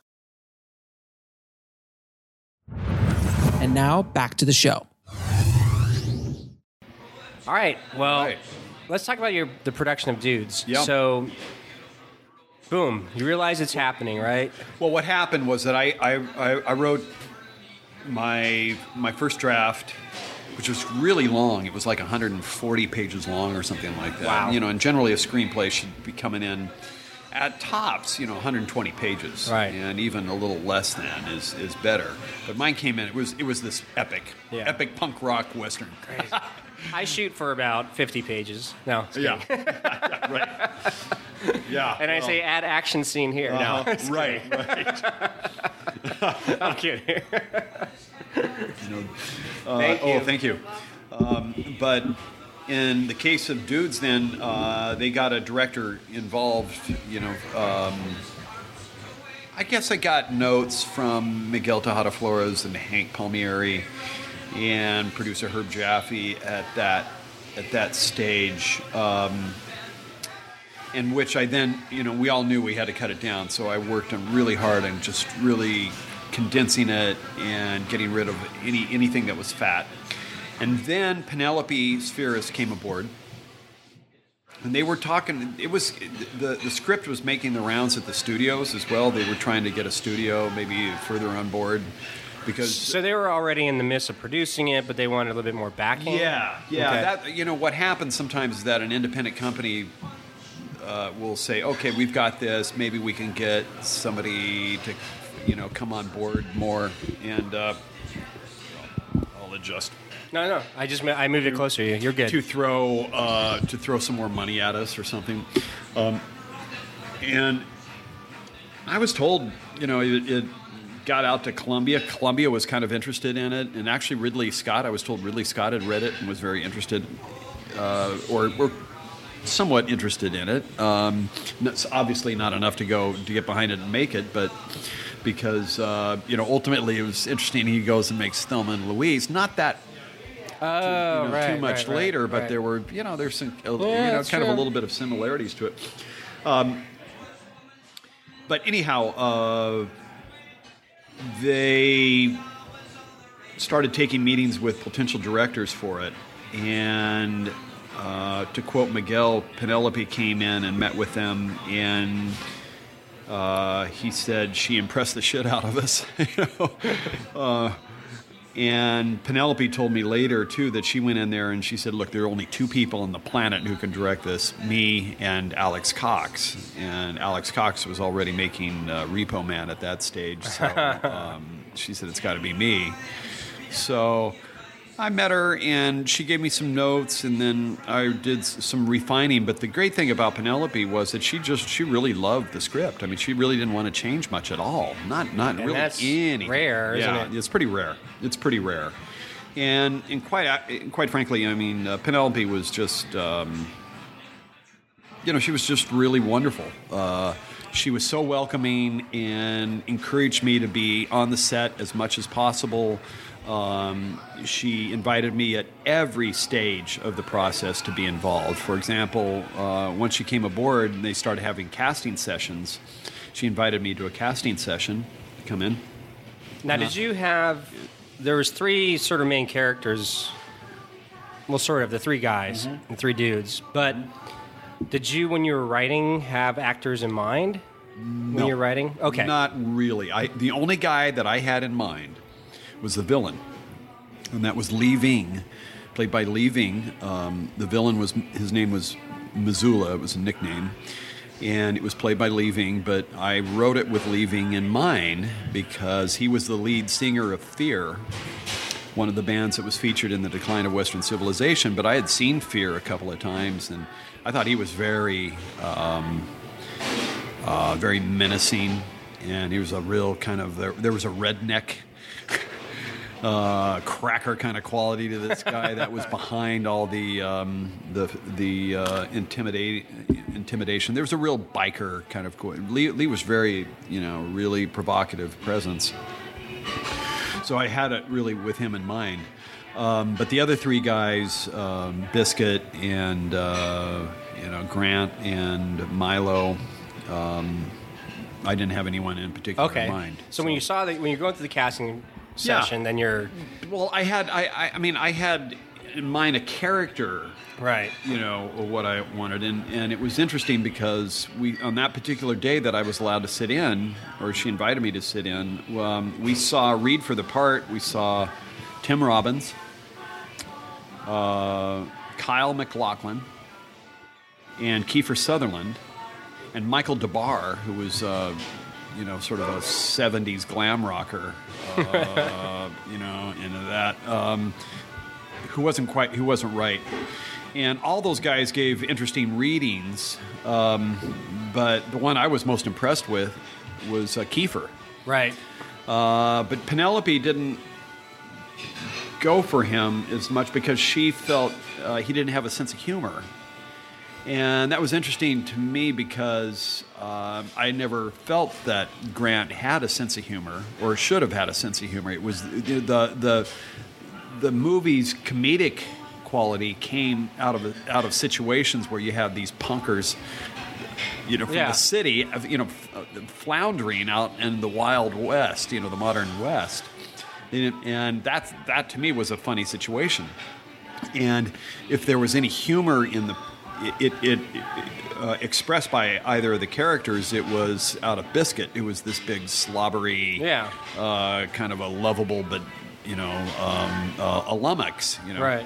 And but we disagreed on that, and she just didn't feel it was right. But ultimately, it was played by John Cryer. They cast John Cryer because he was coming off of the John Hughes movies. Pretty in Pink, was it? No, Pretty in Pink. Yeah, I think it was Pretty in Pink. He was Ducky. Yeah, Ducky. Yeah, Okay. Exactly. So. And I don't think Kiefer hadn't made Stand By Me yet, had he? No, he had not. Okay, so no one really kind of knew. He was a known quantity. Yeah. They knew about him because of his, certainly his father, but they didn't. He hadn't quite proven. He had bit parts, I think. Yeah. Prior to that. And it was shortly after that he started, taking off. But because it was like Stand By Me, then Lost Boys, and that's kind of cemented that sort of very, he was a good heavy. Yeah, well, he was good, and he had suitable angst, and he was menacing. He could be menacing, and that's what I wanted with Grant. Somebody could go head to head with Lee Ving in a way, and then you would have the lummox of Biscuit, who was based on I took his name from the lead singer of a band called the Big Boys, who were skate punks from Austin, Texas, and Randy Biscuit Turner was their lead singer, and he was awesome. He was awesome. I only saw them once, but their records hold up really, really well. They were great. And then, unfortunately, he passed away a few years ago, I think. But the Big Boys were rocking. And then ultimately, she also cast Flea from the Chili Peppers as Milo, the ill-fated Milo, which was interesting because on one level, because Flea had filled in as temporary bass player for Fear. Oh, okay. So in a sense, backing up Lee Ving, and I thought it was always funny that here was this, in the movie context, the lead singer was killing his bass player. Now that was real quick, because I don't think we're going to lose anything here by just giving the premise of the movie, right? It's like basically, in a nutshell, it's about 3 New York punk rockers who get fed up with all the urban blight and living in the city, and decide to drive cross country to California. Yeah, because they want to go. They want to meet the Go-Go's or something. They want to get out of town. Yeah, they want to get away from New Jersey, and they want to get away, Queens, whatever. And what happens then is they're traveling across the country, they're camping out in Arizona, and then they get attacked by this group of rednecks who are out killing illegal aliens or whatever for kicks. Yeah. We'll be right back after a word from our sponsor. And now back to the show. So they find these guys and... Wrong place, wrong time. Wrong place, wrong time. And so one of them gets killed, and the other two, the surviving 2, Grant and Biscuit, vow to avenge their buddy and go on the trail of these killers when no one else will. Right, right. And so it's an epic Western. And so they track Punks the in a killers. Western. Yeah, they track them from Arizona, and it ends up, at least on the script, it ends up in the mountains of Montana. Oh, okay. Yeah, so it was they were crossing all the way, and so I traveled all around those areas. I wanted to, actually make it really authentic to make sure they're going to real places and all of that. But they meet characters along the way that come and go, and Catherine Mary Stewart plays a young woman who drives a tow truck. Right. Okay. And she comes out to their aid a few times, and then she actually gives them a few tips on surviving and gives them some guns. And I wrote the role for a much older woman. I wanted to see that it was it was Grant getting involved with an older woman. So it would have been like Kiefer Sutherland and Barbara Hershey. At the time, okay, but Hollywood being what it is, they ended up casting Catherine Mary Stewart, who was in, I think, The Last Starfighter or something like that, and who's actually quite lovely, and she ended up playing the role of Jessie, and filling that role pretty well. Yeah, no, she did a good job. Yeah. She broke her arm during the production of it. Actually, I went out to the set when they were filming outside of Flagstaff, Arizona.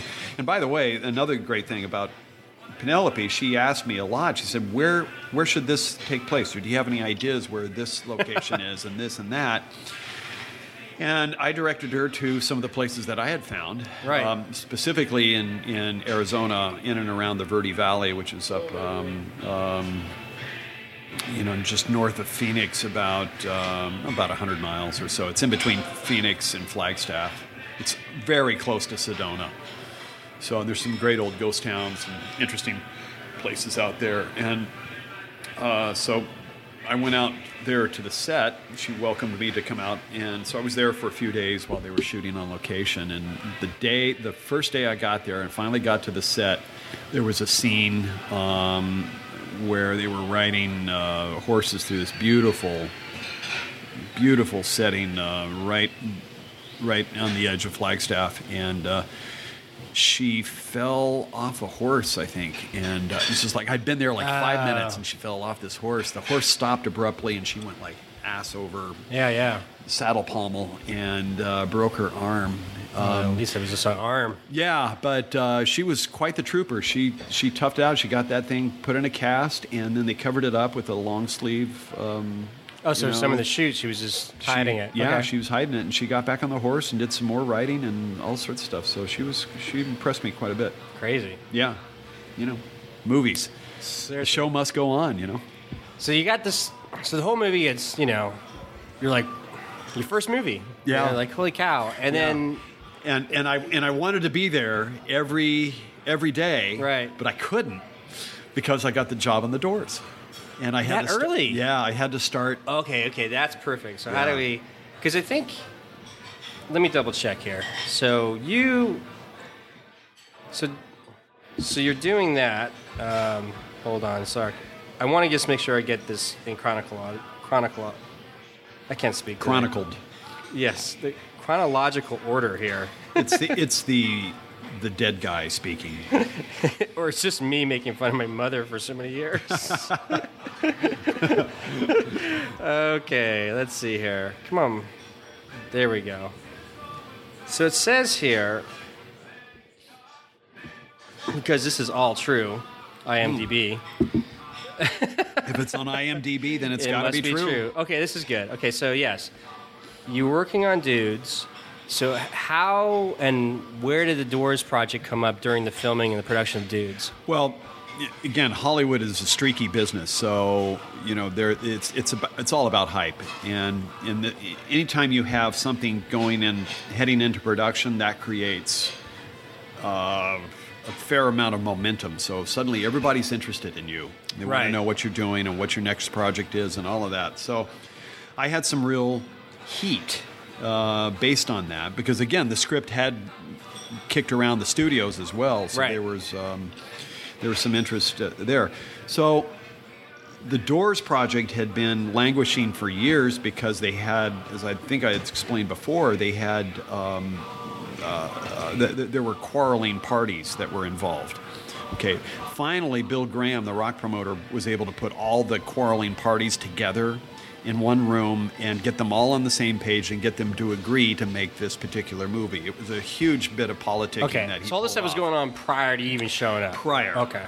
So it was finally set and was set up at Columbia Pictures, and Columbia was where Ridley Scott had his deal, and so that's how I think Dudes got circulated out there, and one thing, so they had read it and they were aware of it. Now, simultaneous with all of this is that one of my roommates from film school, Mike Petzold, was dating a young executive at Columbia, this development executive named Jude Schneider, and Jude was the executive who inherited the Doors project.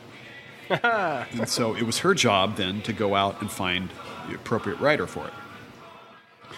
So she asked her boyfriend, my old roommate, Mike, Do you know anybody? Yeah, who would be good for this?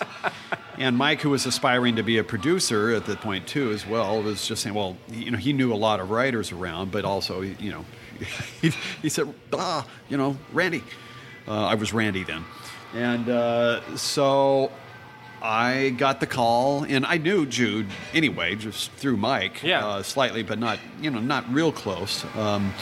So she got me out to come out and talk about it with her, and then she said, I want to put you together then with a producer on it, okay? And the producer was a guy named Sasha Harari, who was an Israeli computer magnate who made a lot of money in software way back when. And he had bought his way onto the project. He had never produced anything before, but he had bought a strategic piece of the pie. He bought the sync rights to the Doors music, which means that no one could make a movie with Doors using Doors music without paying the piper, who was Sasha. Hold on for 1 second. Yeah, Let me see if I let's can close that door. Close the door on the Doors.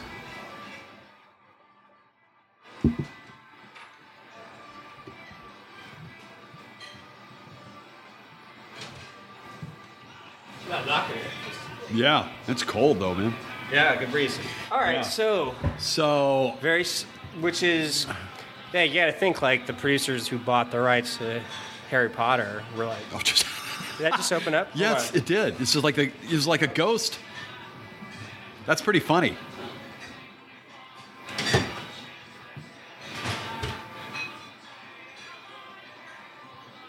I don't want to lock it. No, you can't do that, but you know, Let's see what happens. it's funny. All right, we got a ghost. Yeah. So I'm sorry. It's Jim Morrison coming. Jude facilitated a meeting for me to meet the producer. Was Sasha. it one producer? Just Sasha? Yeah, just Okay. Sasha. He was apparently the lead producer at that point. And, Well, there you go. So I met with him. We had lunch, and Did he speak English pretty well? no, he actually had a very thick Israeli accent, Yeah. and he tended to mumble a bit. And So it's kind of hard to tell if you're getting a good response. oh. You must have been like, I don't know about this. Oh, I told you, I thought it was over after 10 or 15 minutes. I mean, I thought it was just going to be a very long lunch because I felt like I was shooting blanks. Yeah. I was not saying anything that made any sense to him at all. Well, let me back up on that real quick. So you're going into this meeting. Mm-hmm. You know what the project is about. You said this is the Doors. So how much preparation do you do before you go into the meeting in terms of like reading up about the Doors? And do you have something preset in your mind about this is how I would tackle the story? Or Well, it's helpful, yeah, because when you're going through an interview process with producers, it's an audition piece. Mm-hmm. Now, granted, they usually have read something that you have written prior to that, but they're also listening to agents and studio executives and listening to their recommendations on who they should meet and all that. But when it really comes down to it, it's about chemistry and it's about your vision. We'll be right back after a word from our sponsor. And now back to the show. So granted, at that time, unlike today where there is there's a dozen biographies out on Jim Morrison. Yeah. Now, at that time, there were no biographies except for No One Here Gets Out Alive, which was written by Danny Sugarman and Jerry Hopkins, which I read, but I was not impressed with it for a variety of reasons. But it struck me as being very sensationalized, and it wasn't footnoted. That's always, if a book isn't footnoted that's nonfiction, I find it very difficult to believe. Right. Some of the sources they say that they get their material from. Anyhow, I had read that. I was a Doors fan. I wasn't a Doors fanatic. I had a couple of their albums. I didn't have the complete catalog. Yeah. But I had gone to UCLA Film School, which Morrison and Ray Manzarek, the keyboardist, had attended, and we had actually shared a couple of the same instructors. They had attended, in I think 64, 65. Okay. And I was there and started in 79 and 80, I was out in 82.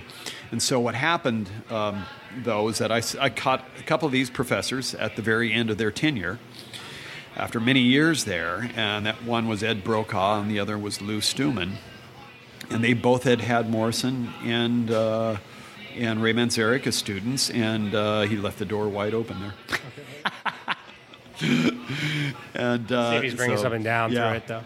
So that brought a little credibility for me because it's always about insider information and somebody. Oh, he must be really in touch with because he's come up through the. So you did all the this UCLA film school mystique. Okay, so did you do all this prep work before, like? Not really, because there wasn't a whole lot to do other than listen to their music, read the book.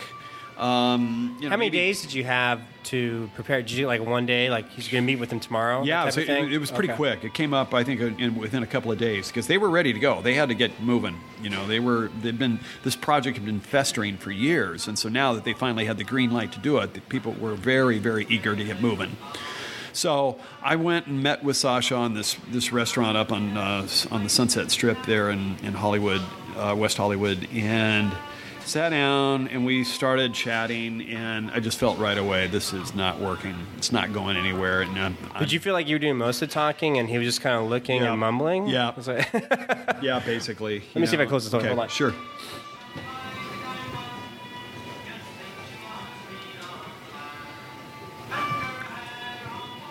Hey, is it all right if I close this door? Thanks.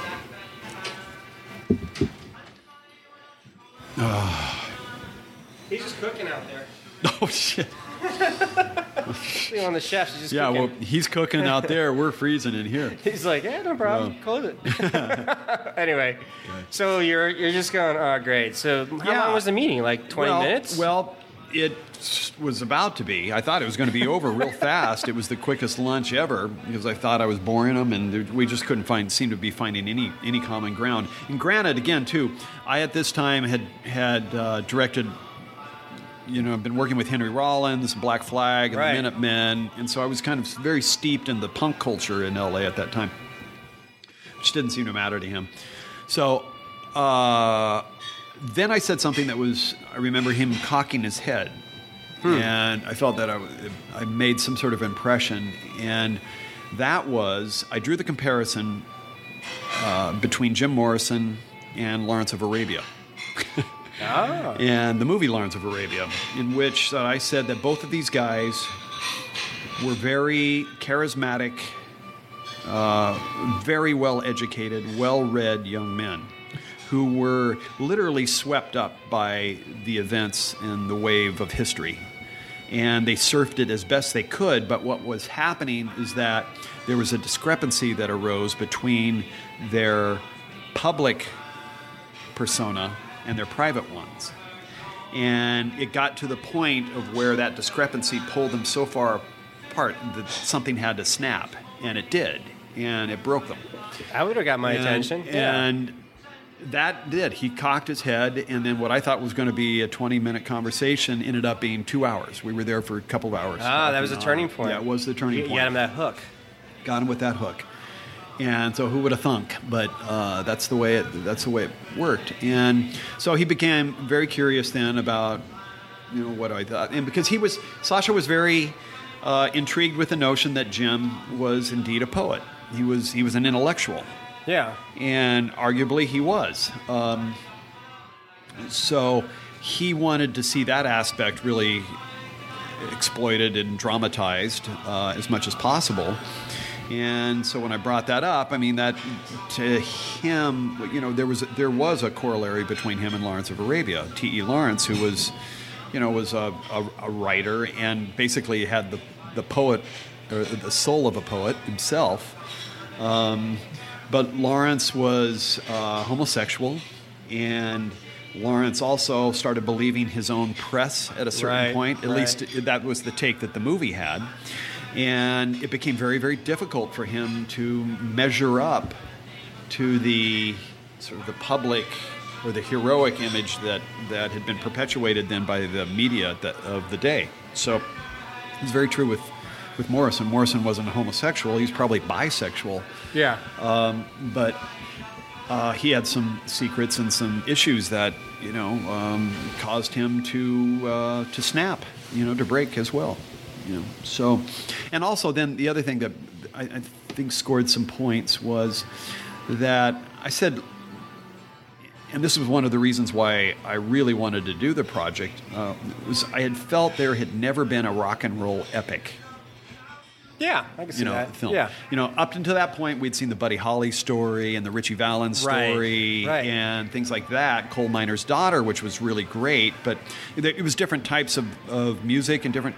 We hadn't seen a really serious treatment of rock and roll, epic rock and roll. Yeah, in a crucial time. Like you said, it's different. Like the Buddy Holly, Richie Valens story is just different. Right. And so I felt that the Doors really had that potential because of the subject matter of what they sang about and what their performances and the way they orchestrated things and the way their albums were produced and all of that.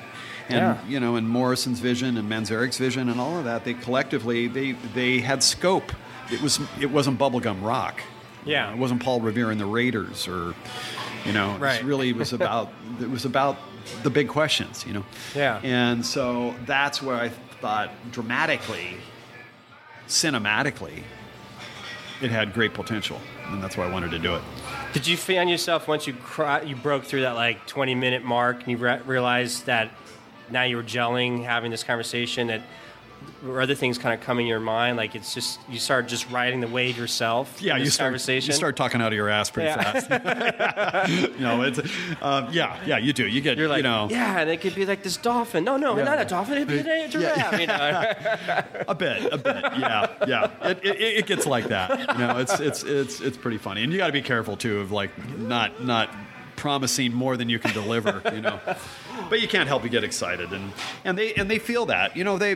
Producers and executives and stuff, they want to be swept up with your enthusiasm. They want to see your vision as well, right? And they want to feel it. So it's exciting for them when you get excited and you sell them on it, and then they're going to get on board because they usually have to turn around and then either have to sell you to their boss or to the studio or to some sort of money entity and make them feel confident and good enough that they are making the right decision in hiring you, and that you and only you have the vision to pull this off, Right. So when I went off to this meeting, I remember talking to my agent at the time, Rick Jaffa, who I mentioned in our last session, has written with his wife, The Rise of the Planet of the Apes. Yes. He left Morris to go become a writer. But Rick was still my agent at that time. And he called me before I had this lunch, or I called him to tell him that I had this meeting that Jude had set up with Sasha. And he said, listen, he said, I don't mean to dash your hopes, rain on your parade, but, they're talking to some really heavy hitters. It's a very, very slim chance you're going to get that gig. Oh, okay. And I said, I don't care. I got to go for it. I want to try. Right. To try for it. And so he was very pleasantly surprised when I got the gig. But however, I didn't know I really had it. We'll be right back after a word from our sponsor. And now, back to the show.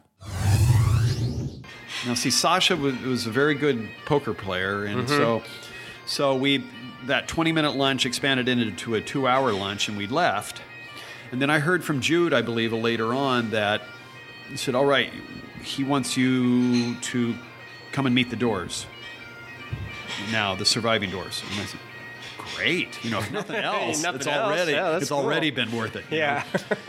So we met, and I can't remember if it was at Columbia Studios or if it was at some other location there. But we had a preliminary meeting where I met them.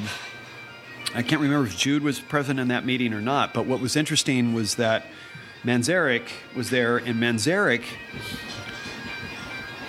was impressed with the stuff that I had done music video-wise, and also with my record label. And here's where it got. No, my record label hadn't been established yet. But here's where it got incestuous, though, which was that Manzarek was producing X at the time. So X was, of course, the punk rock band of LA. In LA. Yeah. So Manzarek was producing them. So he was very keyed into what their vibe and aesthetic was. Then he was further impressed by the fact that I was through UCLA, and we had some of the same instructors, so we compared notes that a lot. And then Ray was also very interested in a band called the Fibonacci's, who were he was interested in producing them, and they were the band that ultimately would be my debut band on my record label. So I got kind of really. And then Dinsmore, the drummer, John Dinsmore to the Doors, found out that I had written Dudes, and he knew about Dudes already. That it was, I don't know, in the works somewhere. And John was acting a lot at that point, and he immediately said, "Do you think you can get a part in the movie?" You must have been like this, like, what is going on here? I said, "Well, sure." And then I had also, the other thing that brought that Manzarek liked was that I had been working with Black Flag and Henry Rollins. And I had always argued that, the Doors were much more punk rock than they were flower power, psychedelic generation kind of stuff. And that Henry was, sort of the spiritual inheritor of the Morrison legacy, by doing all his spoken word stuff. And I felt Henry had potentially had some acting chops. And there was even some discussion about Henry even possibly being the guy to play Jim, just very, very briefly. But Henry and I were palling around a lot at that time, and so I actually brought Henry over and to meet Manzarek and Paul Rothschild and Bruce Botnick, who engineered all the Doors albums, and Rothschild, who produced them all. Some recording session was going on he thought that was really cool. I scored a lot of points on that day because Henry was really impressed to meet Manzarek and Rothschild, and Manzarek was really impressed to meet Henry, and it further just kind of, I think, cemented my street cred in terms that I was the right guy to do this project. Right. So that's how in session, and then I got Dinsmore an audition for Dudes, and Penelope cast him. So he's in Dudes. He plays a sheriff in a that's right, a Montana town, that's and right. Lee Ving blows him away at the very end there, and but it was that was really funny, man. That was quite a time. That was a high watermark in my career. 1986. My God! So you had your Dudes is in production. You basically, at what point did you know it was official that you're on Doors? Well, I didn't. So we had that. Yeah, we had all those meetings, and we were having all these meetings. And I kept wondering, well, where, and we had a lot of talk, a lot of discussion. You're like, where's my paycheck? Well, nobody was saying anything. Yeah. So then we met again at a meeting. We had a meeting at 20th Century Fox, and the reason why we were there was because we were in the office of a screenwriter named Tom Rickman. Tom Rickman is a wonderful, wonderful guy and a wonderful screenwriter, and he had written Coal Miner's Daughter. Michael Apt had directed. They had originally gone to Tom to see if he wanted to write the Doors movie, of which he declined. He just didn't want to get into that rat's nest, I guess, or whatever it was, hornet's nest. But he agreed to be aboard to mentor anyone who did step in to do it. So in other words, Tom was there for backup in case, whoever stepped into it failed. So he wanted to meet me then, and so we all convened at his office in 20th Century Fox. And so there was Tom, there was the surviving Doors, myself, Sasha. And I remember they had ordered out lunch, and everybody was, they brought in these sandwiches. And so we were all sitting around eating sandwiches, and there was a lot of banter going back and forth and discussion. And they kept asking me certain things about the movie, or how, how I saw certain things and what was important and what wasn't. And I kept trying to figure out, am I on this job? What? Finally, I just looked at Sasha and I said, "Look, do I have the job?"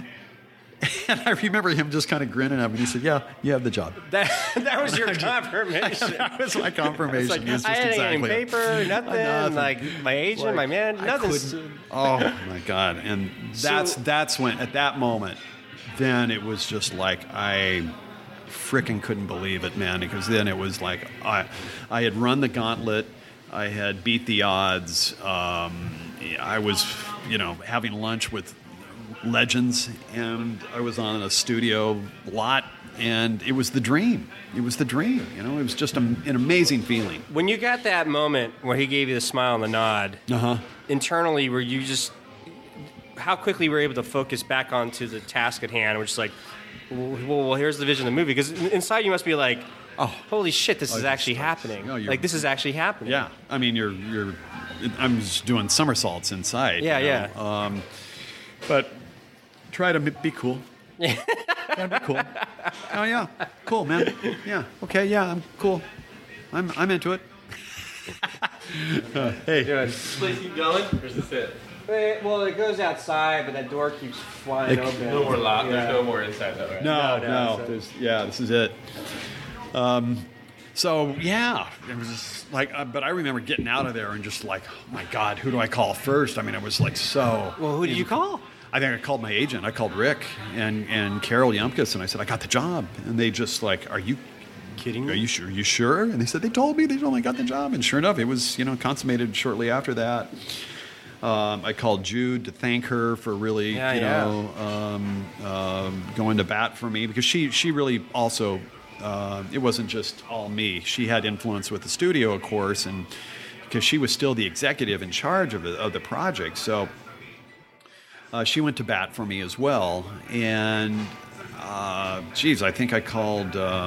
I called my parents, and it's all a blur at this point. But it was just, I just couldn't. This is old. This is still a payphone style. Yeah. There's no cell phones. No cell. I waited till I got home. Okay.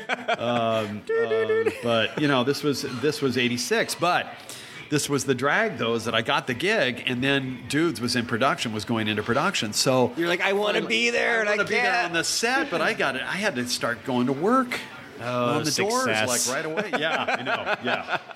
Fortunately, they were shooting Dudes in L.A. in the L.A. locations before they went off to Arizona. Okay. So I was able to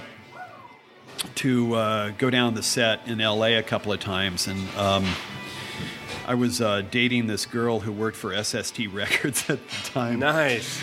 Was she punk rock? Yeah. She was a little skate punk. Nice. And she was tough, man. Kara Nix. And she was a photographer as well, and actually a very good writer. And anyway, I took her to the set of Dudes, and I remember being down there, and then Flea started trying to pick up on her. I was going to ask you, like, you brought her down there. I'm assuming that you lost her to one of the rock stars, one of the punk stars. Flea was, the We'll be right back after a word from our sponsor. And now, back to the show. The Chili Peppers were just starting to break. Yeah. They were still kind of underground. They were still very underground. They were the opening band for more established bands in LA at the time. But Flea was a known commodity because of his playing with Fear. Yeah. For even though it was a short stint, and he was just a well-known guy in that whole scene. So but Flea was after Kara that day. I love it. That was pretty funny. But yeah, so then Sasha told me, he said basically, take a couple of weeks to research, and then go and write the script. And I thought, okay. So where do you start? Well, I started by interviewing, the Doors Okay. themselves. You go right straight to the horse's mouth in this particular case, and that was, Ray, Robbie, and John. And I interviewed them collectively, and then I interviewed them individually as well, because it's a little bit of corroborative, kind of witnesses, and that I found it was sometimes they would be more frank if the others weren't around. Especially Densmore would really open up if the other two weren't around. So it became very apparent to me and then Rothschild was also a gem of an interview, and he was really my. Good. We're doing really, really well. I guess you can take that empty. Yeah, I'm not going to suck any more out of that. But, I gotta use another one, I think. Yeah. Okay. Yeah, I'm just It's a been nice, talking good, too cold much. night. Feels I good. know. Thank you. Yeah. Yeah. So. So Ray, let's see, Dinsmore. Oh, Rothschild. It was. Yeah, my first or second session with him, it was like, wow. I felt like I was still being auditioned to a certain degree. Yeah. Because a lot of these guys now, even though I was on board and sanctioned, had the blessing, now it was still, I sort of had to prove myself. And in a sense, I mean, these were the guys who were the guardians of the faith, Right. Keepers of the faith, and so therefore I had to further prove myself in a sense. So that's where I started doing a lot more research and really asking the right questions, really thinking ahead of time before I would speak. I wasn't just trying to, talk out of my, what was Jim really like? Yeah. Wow. Can you tell me some good drug stories? And stuff like that. But really trying to get to the meat of the matter. But it became very apparent to me after my first round of interviews that the public persona of Jim Morrison was one thing. The private one was an entirely different thing. Right. So that there was, in other words, there was a whole lot of stuff that had never been discussed, never been talked about, never been delved into whatsoever. And that this was not a particular case of where I was going to be able to take a couple of weeks to research and then go and write the movie. Because the more and more I got into it, the deeper and deeper I felt it was. And it was going to take some real work and some heavy lifting. And Rothschild, told me at one point, he said, look, you're going to, the key to it is finding, what made Jim so angry? What was the core, what was the source of his angst? And then did you ask him, where do I go to find that? Well, he offered it up. Okay. To me. And he said that Jim came to him a couple of times with a problem and asked Paul's advice about what to do about it. And it was related to a particular function. And Paul said, look into this, because he said, I think this might provide some, answers to Jim's angst. So let's back up real quick for me. It's like we have Ray, the keyboardist. Yes. We have Paul is... Ray Manzarek is the keyboardist. Right. Robbie Krieger is the guitarist. Right. And John Dinsmore is the drummer. Right. And then Paul Rothschild produced all of the Doors albums except L.A. Woman. Okay. So that's where he was done, as really in one sense sort of was Jim, after the Soft Parade. He heard some of the demo tapes for, or not even, they weren't even demo tapes. He attended a couple of band rehearsals where they had the new material that they were working on, and he heard Riders on the Storm, which he said it sounded like cocktail music to him. It was boring. He didn't. I see. He didn't like it. Thank you. So that's what was interesting there. But Rothschild was the elder statesman in a sense of the band. Paul was a few years older than even Manzarek, and Manzarek was definitely the elder statesman in the band. Robbie and John were like 21, 22. Yeah. And Ray was 27, 28 years old when the Doors really kicked in. Ray was born in 1939. Ray had been in the Army. Ray was in graduate school for film school when he was at UCLA. He wasn't an undergrad. I know when the film came out, I read statements. He was just upset, because he felt like the movie sort of portrayed him as like kind of a whiner, you know. He's like, yeah. Well, Ray had a lot of issues about the movie, and not to jump ahead, but I just remember that. I mean, as a outsider. There were a lot of. Ray did not get along with Oliver, from what I understand. I can't say that, but they did not see eye to eye. And it was interesting, too, because Ray was very tight with Danny Sugarman. And Danny Sugarman ended up being very tight with Oliver. So you would think there would have been some sort of synchronicity there, but there wasn't, apparently. There was a lot of friction between Oliver and Ray.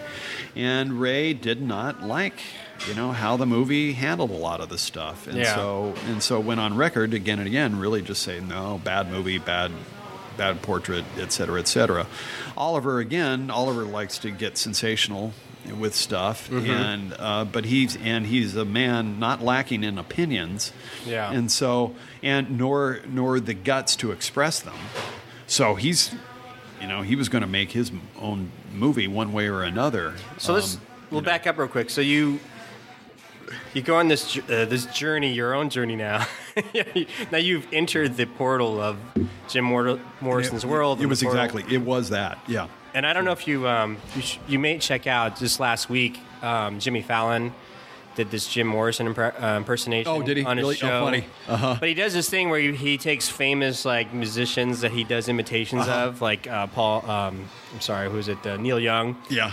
But he had like Jim Morrison and the Doors, like his make believe band. But he would just sing these songs, but the lyrics are just not nonsense. But he was basically reading like the Reading Rainbow, the Goodnight Moon. So it's like all these children's songs, but done, and it is uncanny how much he sounds like Jimbo? Jim Morrison. Yeah, and so it's online, and you just easily find it on like a quick YouTube search, and it's just to see him just going like.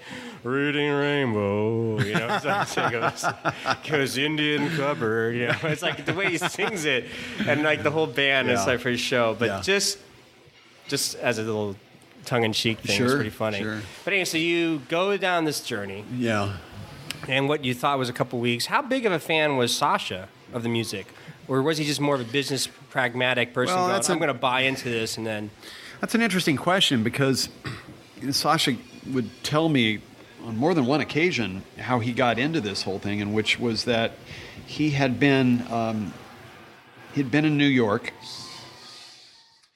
Sasha was married at the time to one of the Efron sisters, Amy Efron, who's a very prolific novelist now, but she's the younger sister of Delia and the other Efrons. There's a lot of them. We'll be right back after a word from our sponsor. And now, back to the show. He had been living in New York at the time, and he said that, or prior to all this, he said that he had been out partying all night long or something. Yeah, it was very, very thing. And he was coming back from some all-night thing, and was driving across a particular bridge, and the sun was coming up in New York, and I think he said the end came up on the radio. Yeah. Right on time. Yeah, right on cue. And he said that was just like a salient moment for him. He had never really heard it, I guess.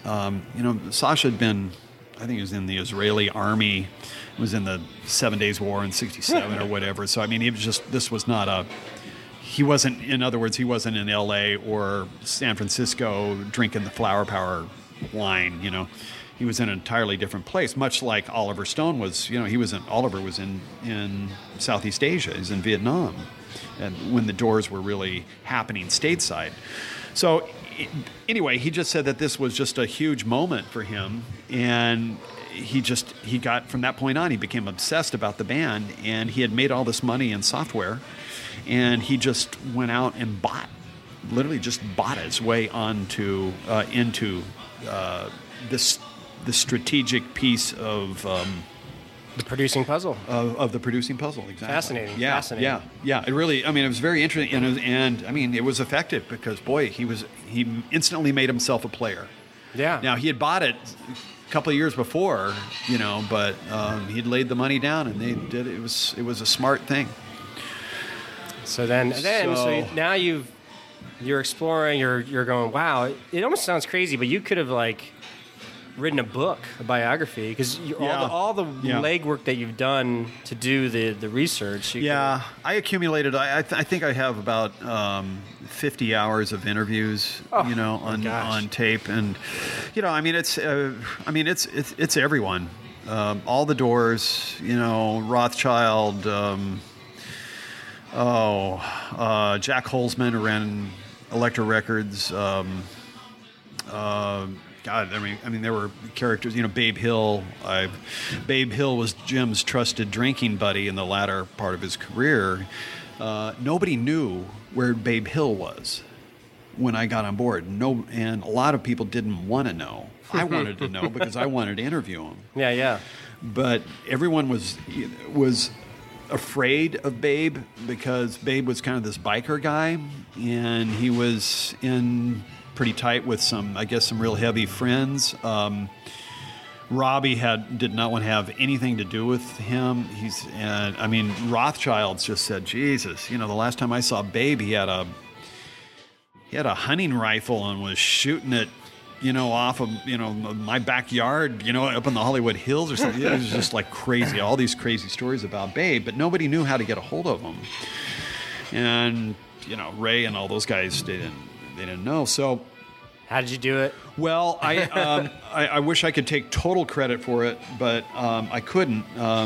Tom Rickman had a very resourceful secretary at the time named Francesca, and Francesca did a little bit of sleuthing, which was, we had heard that Babe was in the Grips union. He and worked in the film biz, and he was a grip.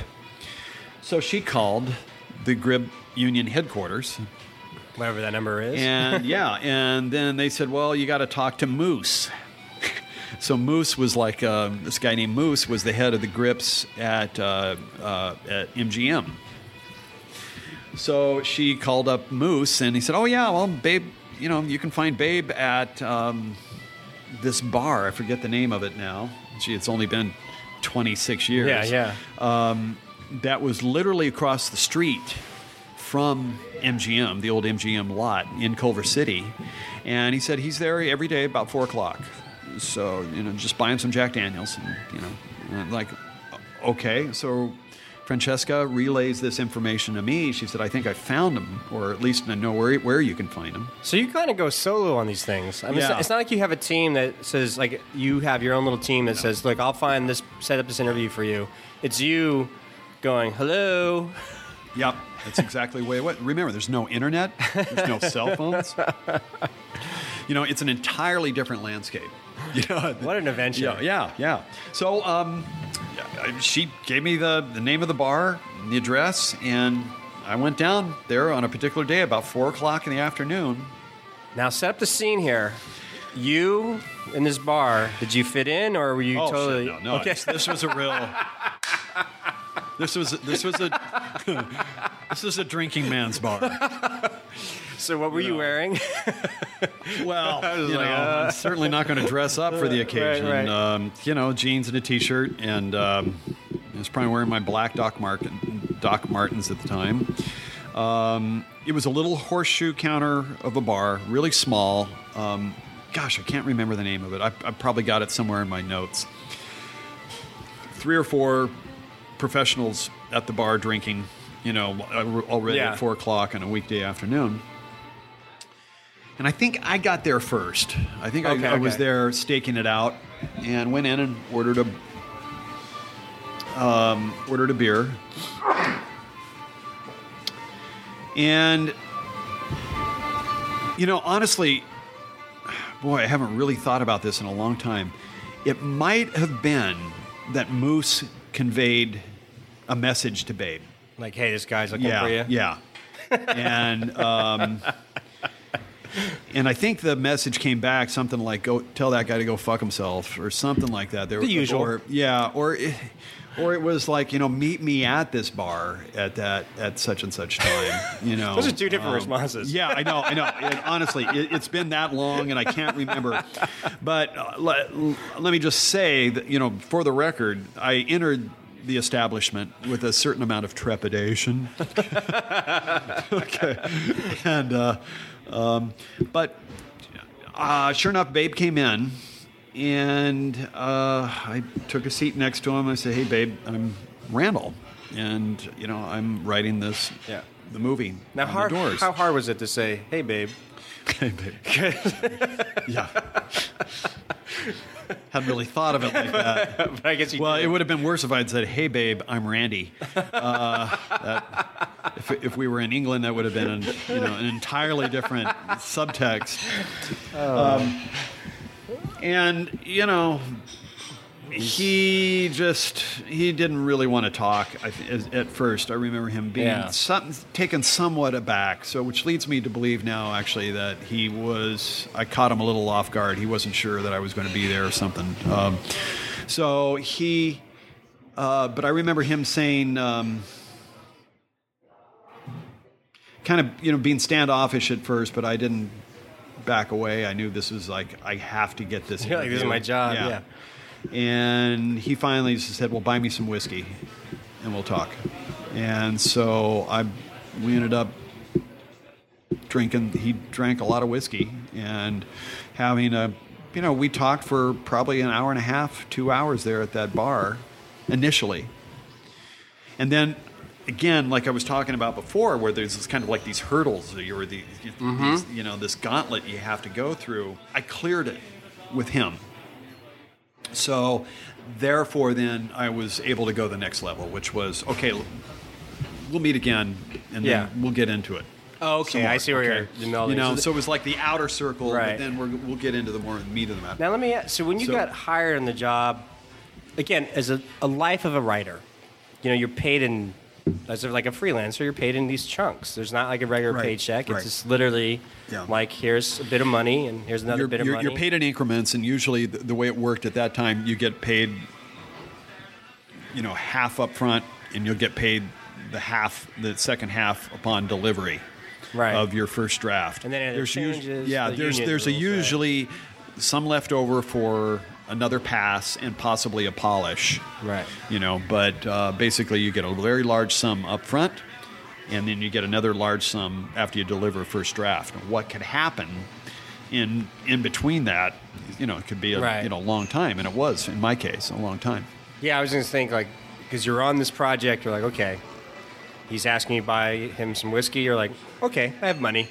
Whatever. Oh, sure. What I'm saying is, like, they're paying me to do this. I'll buy this whiskey for you. So you now make the second, you enter that circle, and the stuff that he was telling you, like.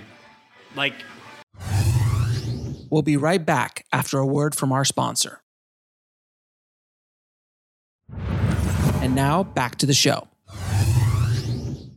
For you personally, was it just more like, were you finding moments of like, oh wow, like just your head spinning in a sense that you were like story points, or just sheer pure human interest? It's more of the latter. I mean, I don't recall really just going, holy frickin' goobers, this is the most amazing stuff I've ever heard. It wasn't anything quite like that. A lot of the stories had already been kicked about, and that people were aware of them, at least as a rumor or something. But I don't remember, having really earth-shattering stuff coming out from Babe. And I think I might have been a little disappointed in Babe, actually, and then because you learned more, something deeper that nobody else had. Yeah. Okay. But basically, Babe was just a good guy.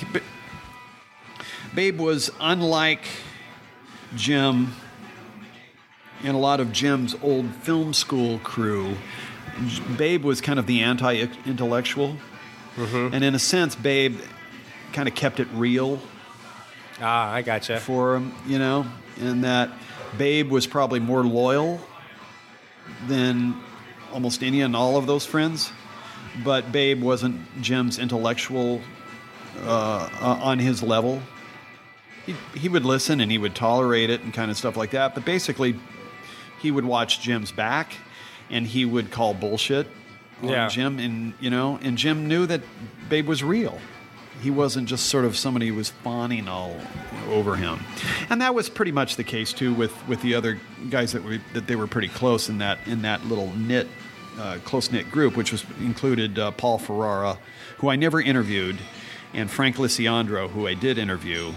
Those were Jim's old friends from film school, and those guys were really tight knit, for a period of time. And so they did a lot of partying together, a lot of drinking together, and a lot of of that stuff. But yeah, but what was happening though is that I would interview all these different people, and none of them really got along with one another, and they had all kind of headed to different directions, Right. And so what happened is that I just had it was amassing all this information though, and none of it jived. None of it was sort of coalescing into anything, and it was like a classic case of that, the blind men touching the elephant. And thinking that, I really have the knowledge of what Jim Morrison was all about. But, he's got his hand on the tusk, but somebody else is holding on to the tail. Right. And they, neither one of them really knew. Right, right. So fascinating. It was, and so it was scary then because I had to pull it all together. You realize now it's real. Like all the honeymoon's over, now it's just work. Right. Now, how many years or how long did it take you to get the first draft to them? Well, I spent all of 1986 working on the 1 draft. year. Yeah, I spent 1 year. Research, writing. I think I got the job in like February, March, something like that. And and so then I started researching and then writing, and holy crap, I just got, and what was funny too, I was 27 years old. Same age Jimbo was when he died. Drove a Mustang. I had a Mustang. Jim drove a Mustang. I was living in West Hollywood, which is literally around the corner from UCLA. From where Jim used to crash at Pamela's apartment on Norton Avenue. I lived on Sweetser.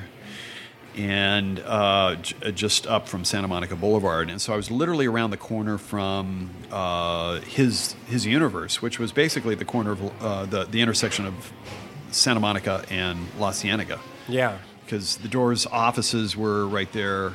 The Alta Cienega motel was there. Electra was just down the street. There was Barney's Beanery and a few other locales that are now long gone. But that was really kind of the center of his universe. And so it was a little interesting, living there at that time and and writing about it. This was when I was first on board on it, and then it was odd. Yeah, it was really kind of a sort of a strange thing. But I couldn't work at home a lot of times because there was noise in the apartment. I had a roommate at the time, and it was a lot of it was distracting. So I moved around a lot. And I actually came home to Carlsbad and wrote a lot of it down there, staying with my parents. Just to get away? Well, just to get away, and I got really sick also. I got it sounds worse than it was, but I had monohepatitis, which just waylaid me. It's actually a more benign form of hepatitis than you would think, but it sounds worse than it really actually was. But I was wasted for a long time, and I literally couldn't get out of bed. And here it was, I had felt like the job of a lifetime, most important, and I couldn't, so I was laying there in bed and too sick to even sit up straight. But I remember just envisioning in my head, I was laying there with this fever or these aches or whatever, I would just go over it again and again in my head, like one scene after the next, how I would see the movie. Yeah. And just formed it from based on all the interviews and stuff, and just envisioned it one thing after another, after as far as I could. Yeah. So you're still working. Still working, but literally not writing. Yeah, which is fine. They talk about that in, like I said, the other podcast I listened to with Jeff Goldsmith, like Creative Screenwriting Magazine, but now he has his own podcast called the Q&A. Uh-huh. And a lot of the screenwriters he's talked to, they talk about this technique that they use, which is they need their nap time. The Coen brothers talk about that, where they just have a nap, which is that weird state of in between when you're about to fall asleep and awake, and all of a sudden somehow it just cleanses your thoughts, and like what you're trying to work on comes clear in that weird moment of right before sleep or coming out of sleep. So you were lucky enough to be induced with a sickness that you were like constantly like that every waking hour. But well, it is interesting. There's a lot of truth to that. And to that sort of state between waking and sleep and consciousness, and sleep. But it was nevertheless, I moved around a lot. Mm-hmm. I went up to Idlewild, up in the mountains above, Palm Springs there, and some friends of mine had it wasn't friends. Yes, it was friends of friends, and I rented a little A-frame cabin for like 3 weeks or a month, and rode up there like a real writer. Yeah. Lost away in a cabin. Yeah, exactly. And then I was down at my parents' place, and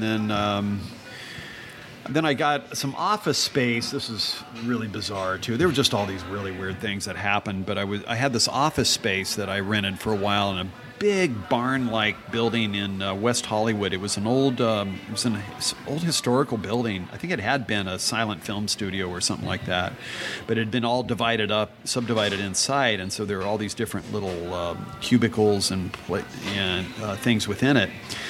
And a friend of a friend had office space there, and they were going to be gone, and so I could go in there and work. So I was there working late one night, and I had all my stuff out. I had Doors tapes. I had this is again the day of cassettes. So I had a little portable cassette player, and I had all my Doors tapes, and I had a briefcase full of stuff.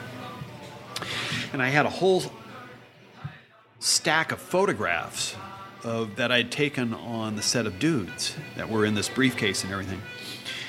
And I was really tired at one point, so I went out and I got a bite to eat around the corner, like at Hugo's or someplace. And I came upstairs into this place, and it was pretty big and dark, and it had just this little light around my little cubby where I was working.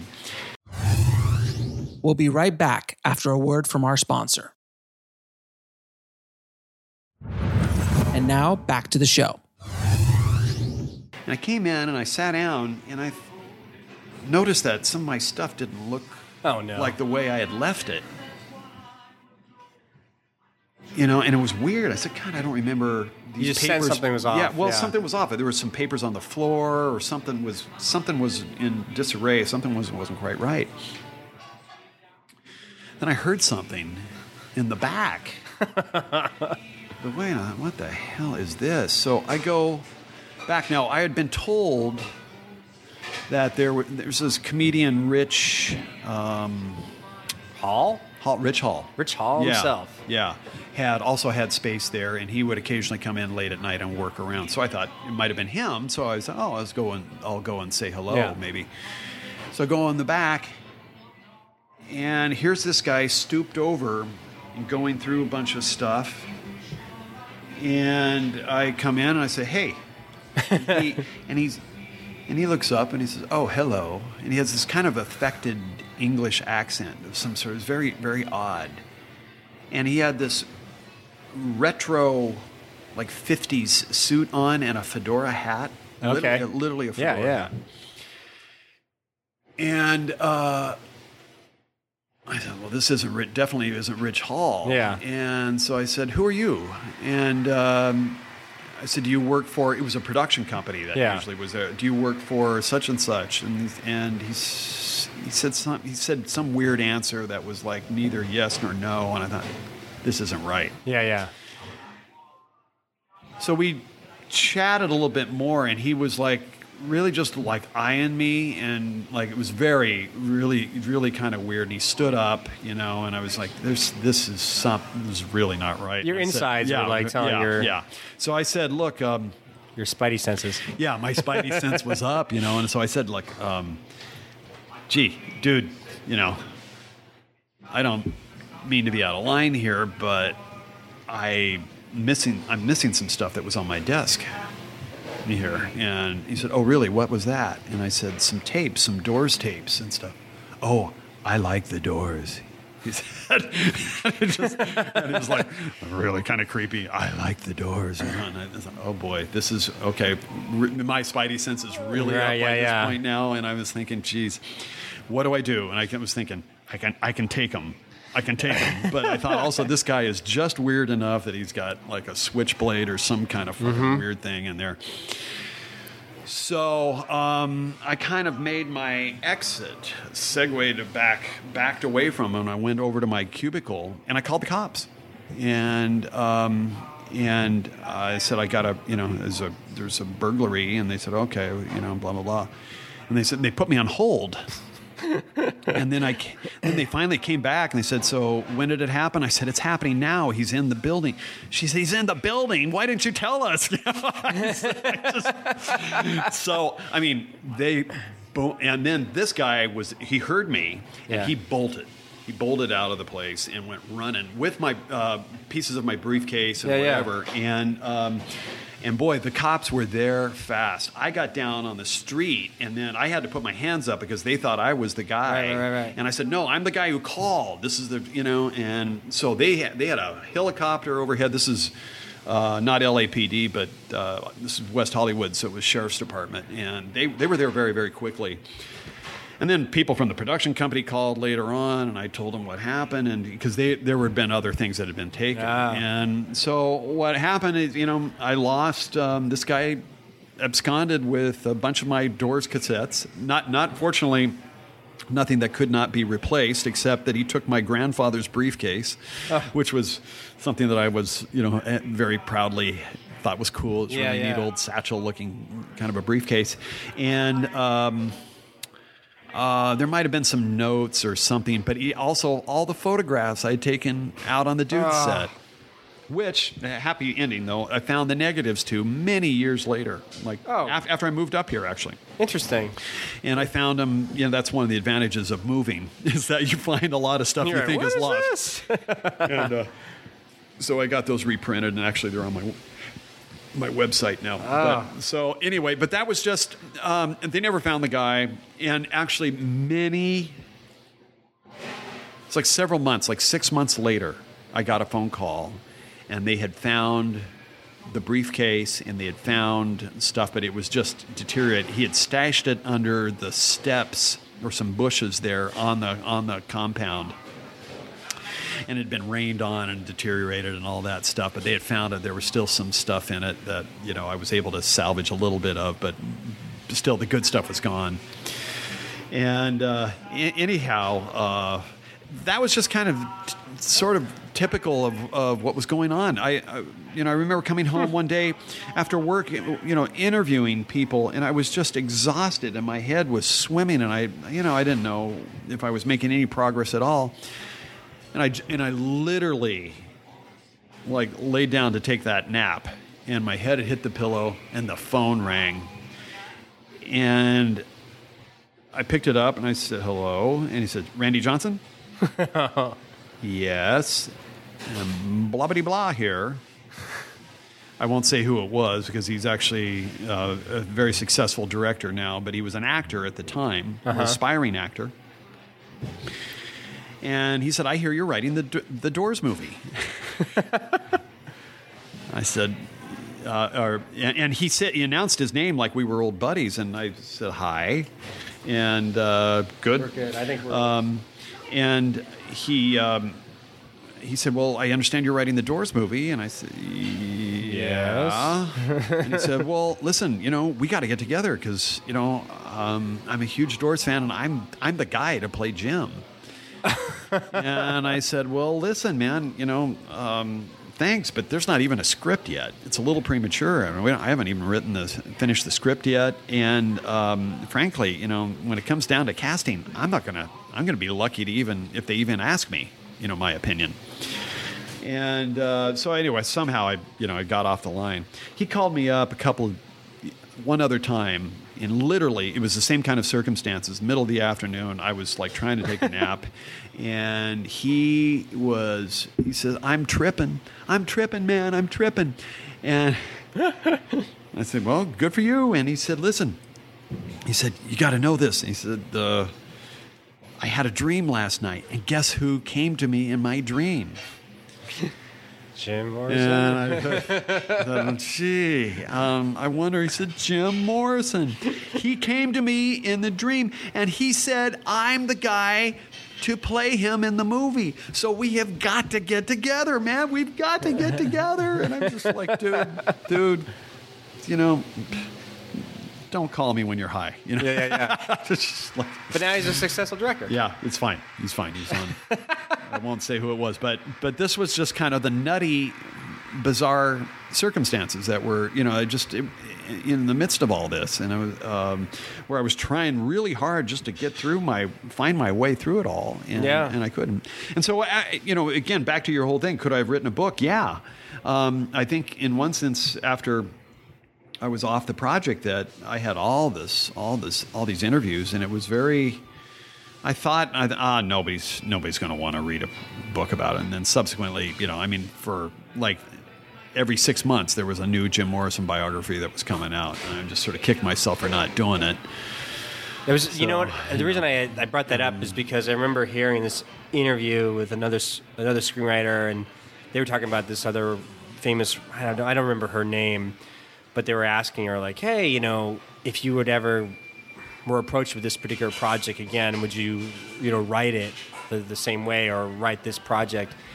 Her response, I remember, was something like hell no. She goes, I would write the book, I would write the play, I would write the movie. Basically, like, her mindset was like, I would figure out a way to milk it in all different facets, and like her life lesson as what she learned after being a writer for so many years. Right. It's like, so that's when I thought about it too. It's like, wait a minute, holy cow. I just had to ask you just because I remember that little snippet from some. Yeah. Well, some of this stuff, I'm actually, I think, going to attempt a large article about it, at some point. Yeah. Because I think there is enough stuff in here that's kind of actually worth looking at in terms of a screenwriter's approach to a daunting project, and that my whole trip, my whole journey on this was it was something, and it's something I earned some stripes on this one, I think. Yeah, it's cool. We'll be right back after a word from our sponsor. And now back to the show. Well, I think we'll wrap it up here because I think we can go into the next. I love it because we can go to the next one. We talk about the final release of Dudes. We can talk about Oliver Stone coming into the project. End. Exactly. Yeah. This is fantastic. Yeah. Believe me, I'm going to be honest with you. I listen to a lot of podcasts, and I said with a lot of screenwriters, and they do like a lot of the interviews they do with screenwriters, even though I love what Jeff Goldsmith does, they sort of just he only has like an hour and a half to really kind of gloss over somebody's career. Mm-hmm. So the advantage that we have here is I get to ask these questions that I know I'm just like a fan like anybody else going like, God, what would that be like if you had that moment? You're like, oh my God, I'm on the job. It's like, or like, I can't believe this is so surreal that I'm working with the Doors. Yeah. The Doors. Yeah. And then like you got to step back and you're like, now it's this work. I got to just figure out. And just talking about the little things about writing, about like, you realize you're doing a service because you're just trying to get the story, but there comes a time sometimes where I guess you have to ask yourself like, what kind of story do I want to see? Or like, what is it that, you know what I mean? That, where's that little ounce of personal reward out of it? Especially when you're writing all these, you know, sort of pseudo autobiographies. Well, not autobiographies. I'm sorry. Yeah, in biopics or whatever. But in this particular case, the more I got into it, and the more information I began to uncover and collect, the more and more it fueled my, my passion for it, let's say. It became my crusade. I got you. To a degree, to, in a sense, blow the whistle on the bullshit that had circulated about him for so many years, and in the very least, try to attempt to tell some truth about him. But at the same time, that was my undoing on the project. And so we'll leave it at that. There was much conflict to come. Okay. Because it was not smooth sailing. Okay. Well, let you know where it ended. I remember when we finally saw the film, I think I was in senior year in high school. Yeah.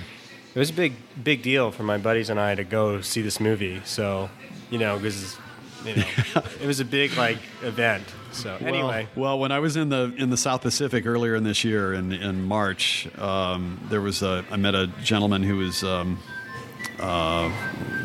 politician serving in the parliament of the island kingdom chain of Vanuatu, and he found out that I wrote the doors, and he said, I saw it in college. And of all places, this was in Australia, but he grew up and has returned to Vanuatu out there in the deep South Pacific. And he said, oh man, he said, I'm so glad to meet you. I said, you really got it right. And so it never ceases to amaze me how powerful, film and pop culture is. Really, it's so far-reaching. There's not a point in the globe anymore where it just doesn't go. It is the greatest export that the United States has. Yeah. And it will change. It will change. I mean, it will change worlds because, doesn't matter how. I mean, the culture of these young people and all these little other countries. I mean, not to say westernize it, but there is this romance idea of, I think, what these Western movies sort of represent, that hits a psyche amongst, the rest of the world. Yeah. And I think that's sort of sometimes becomes the root of, revolution. I mean, hell, we were bombed. I mean, we were attacked in 9/11 because of the stupidest things of they were citing, Britney Spears. Like, how could you have your women dressed like this? Right. Yeah. It's like, sure. We were so like, what? That was the reason? Yeah. But there you go. Anyway. Yeah. Well, thanks for asking the questions, and thanks for giving me the opportunity, actually, to get into this in a certain amount of depth. It just doesn't, again, if this were any other interview, it would be... Gloss over. Very so you got your... Yeah. And then it's like, okay, you're right. But... Yeah. Sound bites. No, this is good. I mean, I'm enjoying it because it's like, uncovering and all this kind of stuff. Oh, yeah. But now it gives me those thoughts like, man, we should write a story about your adventure writing this stuff. Yeah. I don't know. Well, I think that's in the works here at some point. See, we're scratching the surface here. All right. Yeah. Well, here we are. I'm sure thanks. I got some good stuff. Thanks, Scott. Thank you. It's been a pleasure. Thank you, guys. Thank you. I want to thank Scott so much for doing such a great job on this episode. If you want to get links to anything we spoke about in this episode, head over to the show notes at bulletproofscreenwriting.tv/310. And if you haven't already, please head over to screenwritingpodcast.com, subscribe, and leave a good review for the show. It really helps us out a lot. Thank you again for listening, guys. As always, keep on writing no matter what. I'll talk to you soon. Thanks for listening to the Bulletproof Screenwriting Podcast at bulletproofscreenwriting.tv.